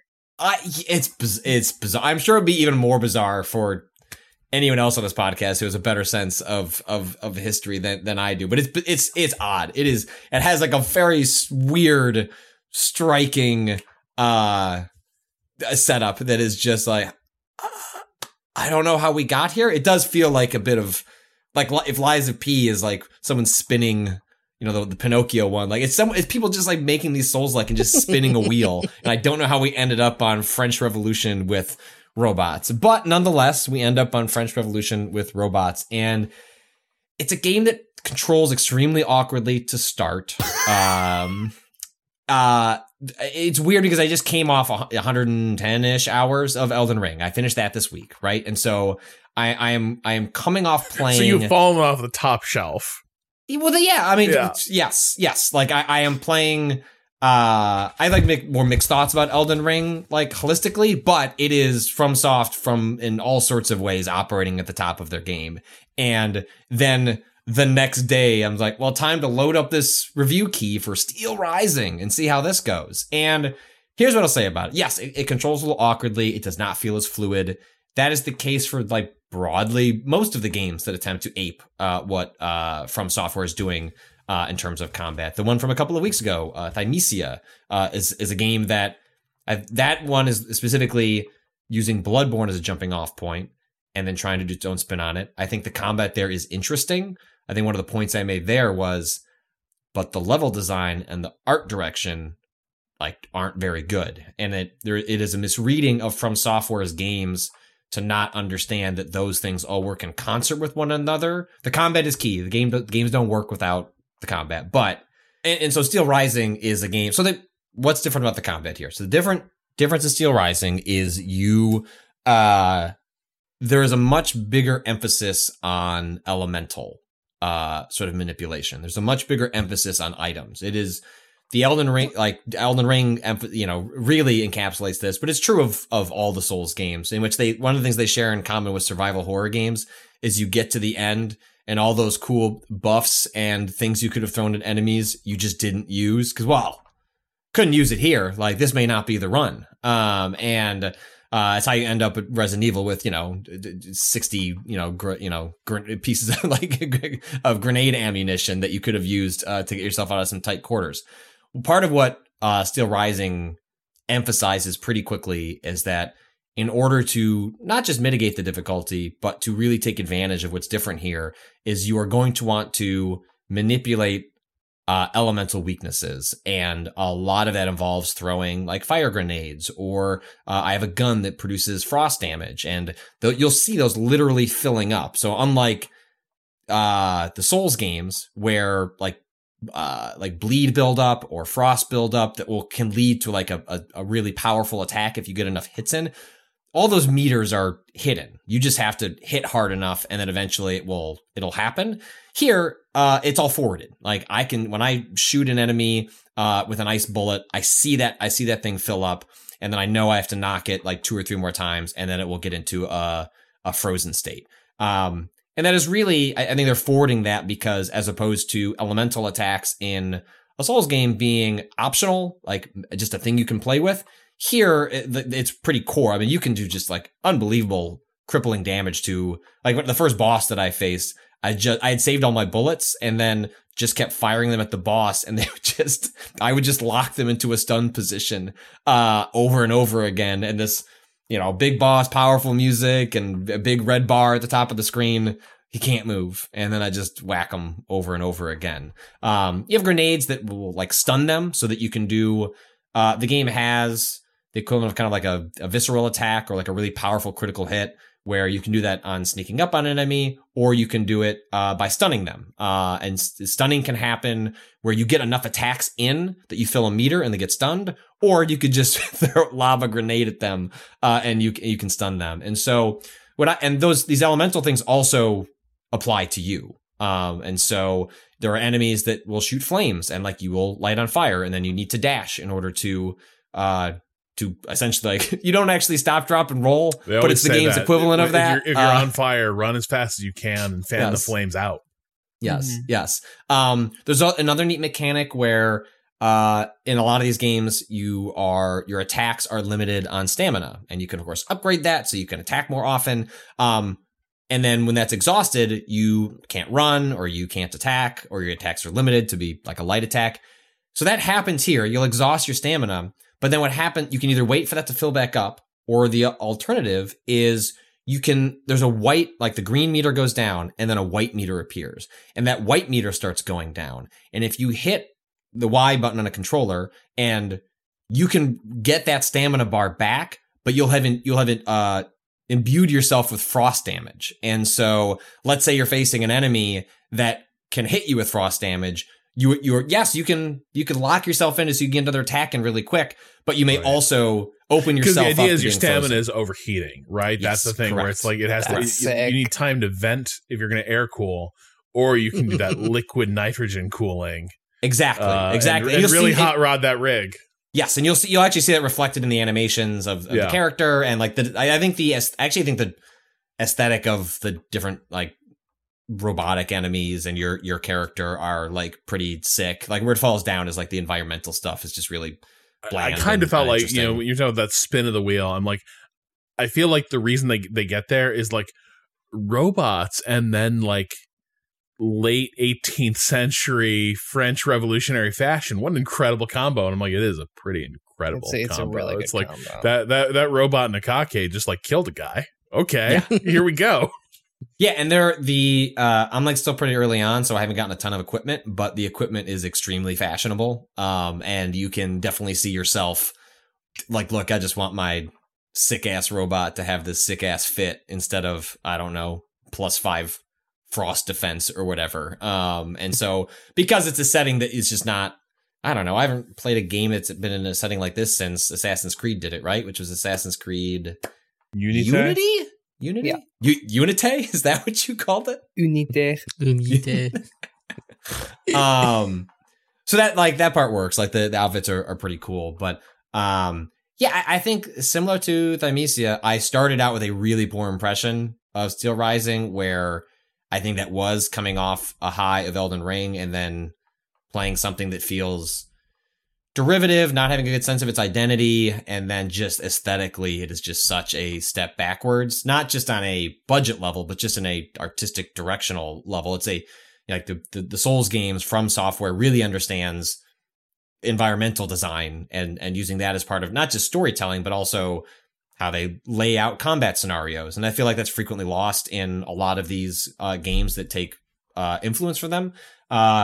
But as I got further on, I'm not going to make any, like, story is, like, completely absent. Like, nothing is occurred. Wait, hold on. So this is my question, because, like, where I played the demo that was released, like, a month or so ago, and I got through the same part where I got through the Gardens of Versailles, and then you get to the city. Yep. And I was kind of curious, like, is it going to go in more of a Greedfall direction, where it's like, talk to Monsieur Robespierre. He's the only one who can help us. And like you're playing factions, or is it more like nothing gonna yet. be straight the dark, like a Souls game where it's like, here's a new quest. Go kill your way to the end of this level. Yeah, that seems to be what it is so far, which, given the studio's previous RPG leanings, is a little disappointing, because I think what could have been really interesting was some sort of mashup between the two of those, right? Where like the game does have a compass, so you do have main missions and sub missions, and it will vaguely mark where you're supposed to go for those. And so it is a game that is a little more explicit about main paths and side paths and investigating things that are optional relative to how From Software traditionally handles that, which is, I don't know, go look up a guide. You chuckle fuck. You're not going to figure this out playing the game. But I wish it had leaned harder in that direction. Or at least I'm hoping that if I play a couple more hours, there's a little bit more of that, because as it stands, it is like a big opening cutscene, and then I don't know, do you want to read some scraps of paper on the ground? And then like the NPCs are similar to Bloodborne, which is like people locked up in their houses and like, I need some water. Okay, I found some water on the ground. Here's a fragmentation grenade. Thank you. So that part of it is a little disappointing. I have a question. Yes. Does this game have... okay, the parry liker is about to log on. Does this game have anything that feels even remotely as good as a Souls game parry? Like as a FromSoft parry, whether it be Bloodborne or a good parry in one of the Dark Souls games. Like, do you have that like high risk, high reward combat option that feels snappy? No. I mean, like this is kind of the rub with any of these. Or most of these like the Soul spin-offs is that it's going to be how interested are you in the variation that it's doing? Can you tolerate what's interesting and different about it while also realizing it's never going to have the same crunchy, satisfying feel that FromSoft has in their game. So here, parry is a bit like Elden Ring, in which it's optional. So there are some enemies some weapons that have a parry, some weapons that have a different special attack. So parry is a special as opposed to built into the like core combat mechanics. And I do have a parry. I have found the parry window to be wide enough that it is useful, and I'm swapping between. Unlike Bloodborne, you can't have a gun and a weapon out. You are like you're tabbing on the D-pad to swap between those, and there's like, I don't know, half a second, so there's a little bit of a lag between the two. So the parry is usable and useful, but it does not feel. I mean, there's a way that FromSoft does it, which is like when you hit a parry, there's like clunk. You know, I mean, there's like there's a visual confirmation, an auditory confirmation, like. Everything about the game's like the game is coalescing to let you know you did something interesting. Right. You see the enemy stagger back, like knee down, and here like they get thrown back and they fall on the ground. But also the throw is like far enough so that you can't really like pummel them after the fact. It's like they're kind of out of your attack range, or at least kind of the short range claws that I'm using. So no, like it's an option. It is definitely a play style that is if not encouraged, then definitely usable, but it lacks that kind of specificity that you get out of a Souls combat, but in the looseness, I have found like it's interesting to play a game in which I'm loading up my inventory and I am using flame grenades and I am using frost grenades and I am going back to the bonfire equivalent and stocking up on that. And I have enjoyed that, whether it's enough to get me past hour 8, which is like usually what happens with these games, is I'm interested. It doesn't help that I just finished Elden Ring, so I put in a ton of hours into one of these. And that would be true whether it was made by From Software or not. It's an extremely similar game with some different approaches on gameplay. But so frequently, and this is true, I know you've championed the Surge, and I believe you, but so frequently what happens to me with these games is, well, boy, From Software makes these games fast enough that if I just take a little break, there'll be another one to play. And I'd rather take it from the studio that is, the proven commodity. And so these games are always like, I'm just going to get a little taste. Like, I still do I like how this plays. I like these types of games. And so the question for me is, can Steel Rising get past the 8 to 10 hour mark where it's like, yeah, I'm good. Like I don't need any more of this. I'll wait till From Software announces whatever's next. And I can't answer that quite yet. But one thing I do, like, if the game opens up and starts like, surprise, it's a choice-driven RPG, I am dying to know. Because, I will let you know. Like, I'm going to play far. My little killer robot, my little French Revolutionary RoboCop, like, then I'm all in. Yes. So that's kind of like, because, I was kind of in the same place where it's like, combat's fine. And it's got kind of a cool look and vibe in this game, but like, I don't know if that's going to carry me through a long game. But the minute it's like, but will I turn my wrist blades loose for Danton? That's now we're talking. Well, yeah, because that's one direction that I've not seen anyone really take this style of combat is plunk it into a full-on RPG. Now, granted, the Souls games have plenty of RPG elements, but like the side quests are opaque. There are no function like real dialogue choices. Like it has a very specific house style, and I would love if this combat, like I played Greedfall, like the combat was, you know what I mean? Like it was fine, but this combat is a lot better. And if you just dropped this into a world that had, give me big dialogue trees, like just go all out. that I think that could be potentially interesting as opposed to what so frequently these games slot into, which is slightly tweaked combat in a novel setting, and it's just unclear to me if Steel Rising gets past that. It probably also doesn't help that maybe Spiders is making multiple games at once, but it seems like a weird pivot. Like it's like what I don't see a whole lot of what they learned from Greedfall like explicitly transferring to the game they built here. So maybe there are multiple teams and they're building another like full-on RPG. I don't know the whole scale of the studio, but it's interesting. So I'm looking at their upcoming. They have announced Greedfall 2, The Dying World, for 2024. Okay. Well then, so this is like a second team. So that makes more sense. I feel like I did remember they had a slasher team somewhere in there because was something of fire or yes, they have Bound by Flame. So basically, looking at their one, this is a fascinating list of releases. Release number 1, 2009, Sherlock Holmes versus Jack the Ripper. Wait, what? Wait, that's not a Frogwares game? Nope. What? Sherlock Holmes versus Jack the Ripper was made by Spiders. Cool. Published by Focus Home Interactive in 2009. That one was all right. That was good. I remember that being good. As was The Testament of Sherlock Holmes. They made that one too, 2012. Okay, this is a regular Sherlock Holmes game. This is fucking me up. Yeah, okay, no, I'm seeing like this is on my Steam library. It's credited to Frogwares, so I wonder if they did like a co-development or like a publishing deal. Yeah, Frogwares working with Spiders is the ultimate. Oh, game is awesome. That's my multiverse of madness. Okay. Yeah. So, Spiders were the 360 devs. Aha. Spiders made the 360 game. Then they made Mars War Logs, a game that I remember playing in 2013. I definitely remember some people trying to be like, you should give Mars War Logs a shot, and I was like, not with that name, but I'm glad you're having fun. Then Bound by Flame in 2014. One of the worst E3 presentations I've ever attended. Then The Technomancer in 2016. And then finally Greedfall in 2019. What a fascinating studio. Wait. I'm sad that Sherlock Holmes versus Jack the Ripper isn't some sort of either beat 'em up or fighting game. I agree. Wait, Rob, what is the Bound by Flame E3 presentation? It was a briefing in which they introduced us to the concept of a loot box.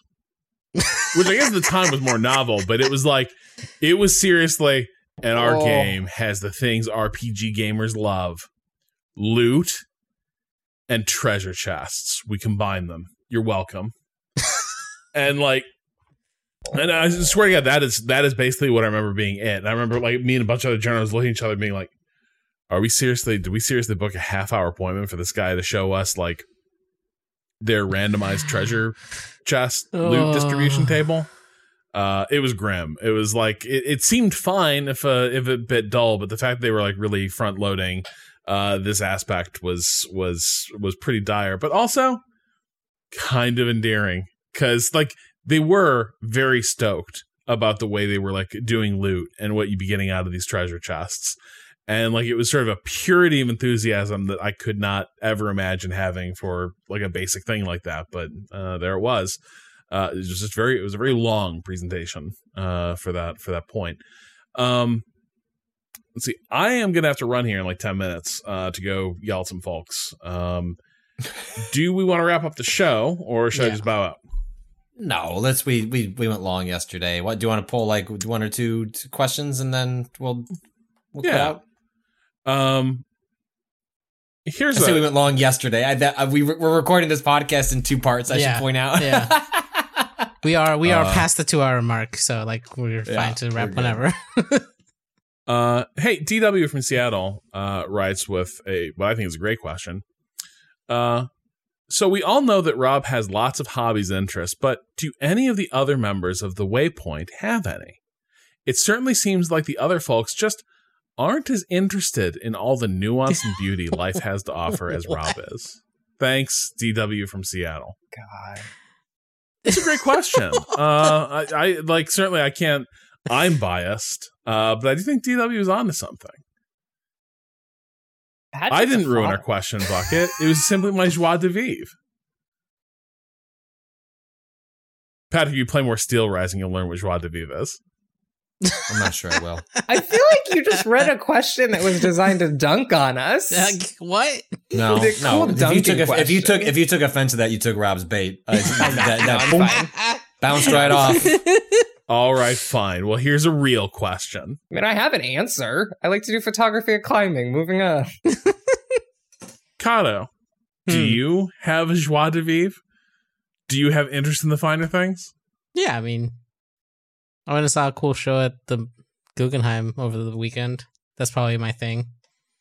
See things because I'm in New York. You win by default. You just live in New York. Yeah, that's the thing. You just go places. Well, I'm getting worked here. Yeah, I could go to the New England Quilt Museum.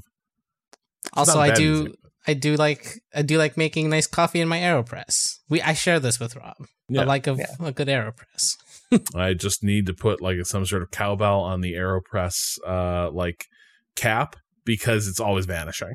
And that's the one frustrating thing. All right. Yeah. Chris writes, "Hi, Waypoint crew. Rob's invitation for actual gaming questions inspired me to finally email in. I recently completed a full playthrough of the Homeworld Deserts of Karak campaign and absolutely loved it. Rob is right. It is a great RTS. What really struck me is how quickly and deeply its art and music grabbed me. So much so that after the campaign, I went online to see if there's an art book I could add to my collection. Good news! There is. Called The Art of Homeworld. It was released in 2015. The only problem is the price. As I send this, the cheapest on Amazon is $1,614.73. And, well, frankly, that 73 cents is just too much for me. My question for the crew is, what game media, art book, record, collectible, statue, etc., would you love to own but can't justify the price? If you don't have one, what prices do you just not understand? Cheers. Chris from Down Under, where it is finally warming up after a cold winter. I think for me, like I will say, art books are a good pull because there's a lot of things that I regret not grabbing. For years, my local Best Buy, like in Cambridge, had increasingly beat up collector's editions of BioShock 2, which I had not played at the time, and then I played it later. And I was like, the game ruled. But then, too, they were collector's editions. They had like a big, beautiful art book to go with them. And in retrospect, wish I'd snagged that. But I think art books in general are things that I very rarely regret picking up. Like if you go see a cool museum exhibit, I think those like limited run, like exhibit art books are probably one of the better things you can get from the gift shop because they go out of print. Yeah. And it turns out that like getting that stuff together again would be much harder for you. So they start expensive though. They start expensive though. They do. But it does not easily get $100. No, it gets worse. It gets much worse. Rob, you mentioning BioShock 2 reminded me that I never played BioShock 2, but I did heavily follow the BioShock 2 ARG. And I'm curious what some of the pieces from that ARG go for these days, because there was a vinyl that I have. $140. Sick. Wait, no, that's not it. That's the wrong vinyl. They sent out, like, vinyls that were part of the puzzle. I'm like, I don't think anyone's selling theirs. That's interesting. I have a handful of art books, but the problem is then they just live underneath something and never get, or like you try and arrange it next to a toilet or something. Like maybe sometime I'll look at this and then just it doesn't. Like, I've gotten a hand, like, one of the ones I do really like is, like, when I get into, like, a mythology of something, like, they're not art books necessarily, but, like, almost encyclopedias. There's a thing called, like, Lostopedia, which is just, like, index of, like, all the mythology of that show. And, like, I enjoy, like, parsing through that occasionally, like, reminding myself of the bits of the show that I don't remember anymore. But, and I always admired, actually, speaking of Souls, like, the Souls art books always look tremendous. I'm never gonna look at it. And I don't have like part of it's kids, but also just I don't have a great way to display it. So just like sits on a shelf that no one's going to look at. So that's how it kind of exits my trajectory as something interesting. That said, it's also hard to you mentioned Rob being able to find things for cheap. Like finding that stuff like in bargain bins, like just doesn't really exist anymore. Like everything is so becomes a collector's item. It's important to someone. And so, especially because of my aversion to like overspending for like boutique items, you can't find stuff like that like at a GameStop in a bargain bin. It's like, oh shit, like this thing's marked down to $7. Yeah, okay, I'll get that. It's like, no, that thing is going to be $700 5 years later on eBay, and I'm never going to touch it. Mine has to be fashion. Like if a game has good like fashion, I will pick it up. Like my Disco Elysium jacket is hanging on the wall behind me. And like that is my thing. If a game releases like really good fashion, which is extremely rare, I will pick it up if I really love it. God, I can't think of trying to think of anything that could get me right now. Like a good Funko Pop? Oh. Natalie's not here. We can't. What if I just started sending you Funko Pops? Well, I can't almost send them to Natalie because she'll proudly display them. Yeah, she just enjoy them. That's beyond the point. I need these to be objects of shame. You need to curse people with Funko Pops. I'd weep. Negative.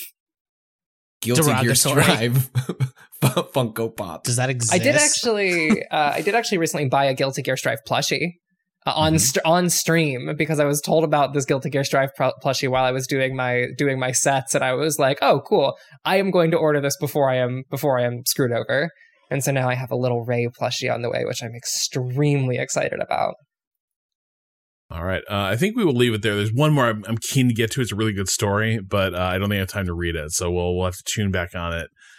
Tune back in on that email very, very soon. Remember, you can send us all your questions at gaming@vice.com with the subject line questions. That's a wrap on today's episode of Waypoint Radio. If you want more from Waypoint, you can follow us on Twitter at Waypoint, Facebook, and YouTube, Waypoint Vice. You can follow me on Twitter at Rob Zachney. Ricardo, where can people follow you?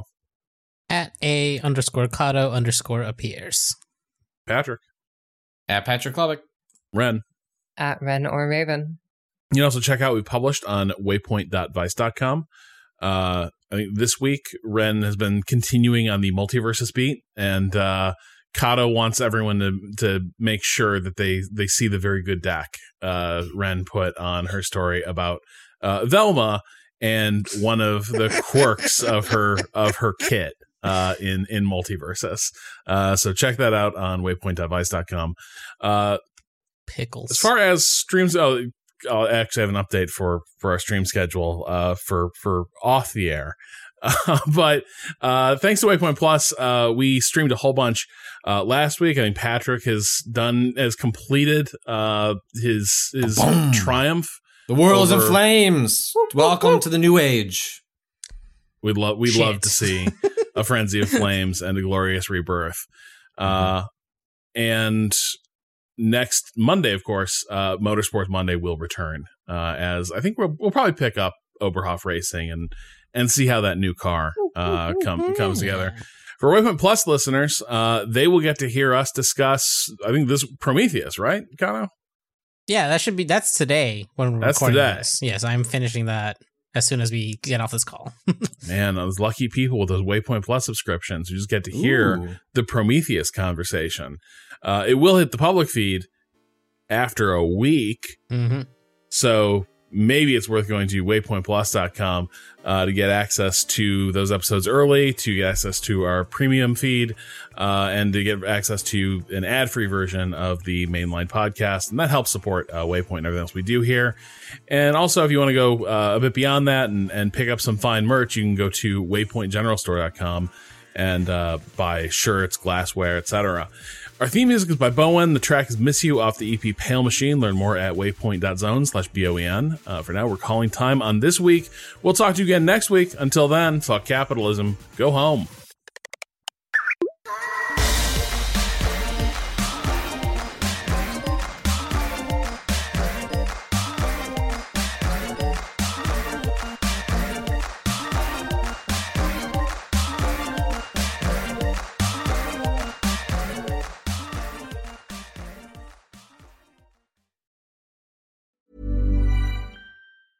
Even when we're on a budget, we still deserve nice things. Quince is a place to scoop up stunning high-end goods for 50 to 80% less than similar brands. They have buttery soft cashmere sweaters starting at $50, luxurious Italian leather bags, and so much more. Plus, Quince only works with factories that use safe, ethical, and responsible manufacturing. Get the high-end goods you'll love without the high price tag with Quince. Go to quince.com/style for free shipping and 365-day returns. Recording started. Going to time that is an essential website that we all need. And we should all say thank you to. Everyone say thank you, time that is. Praise be. Thank you, time that is. Thank you for making this podcast possible and for making shout out to the job easier. Shout out to the quote of the day. Time, the devourer of all things. Where are you seeing this quote? Ovid? Scroll down. Who's Ovid? Oh. Roman poet. Mm. But it's also the Ovid. World's most trusted medical research platform. So, I mean, who can say what it's attributed to? Very true. Ovid is? Mm-hmm. Feels like unfortunate branding. I gotta believe they're not thrilled with how the last couple of years have played out.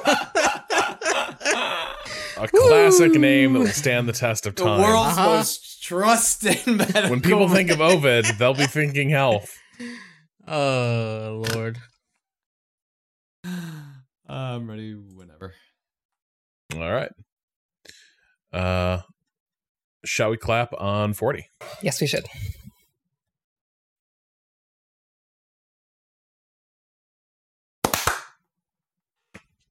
Can't believe it. I think Kato's going to kill the clap, though. It's fine. We can keep doing the clap. Feel like its days are numbered, though.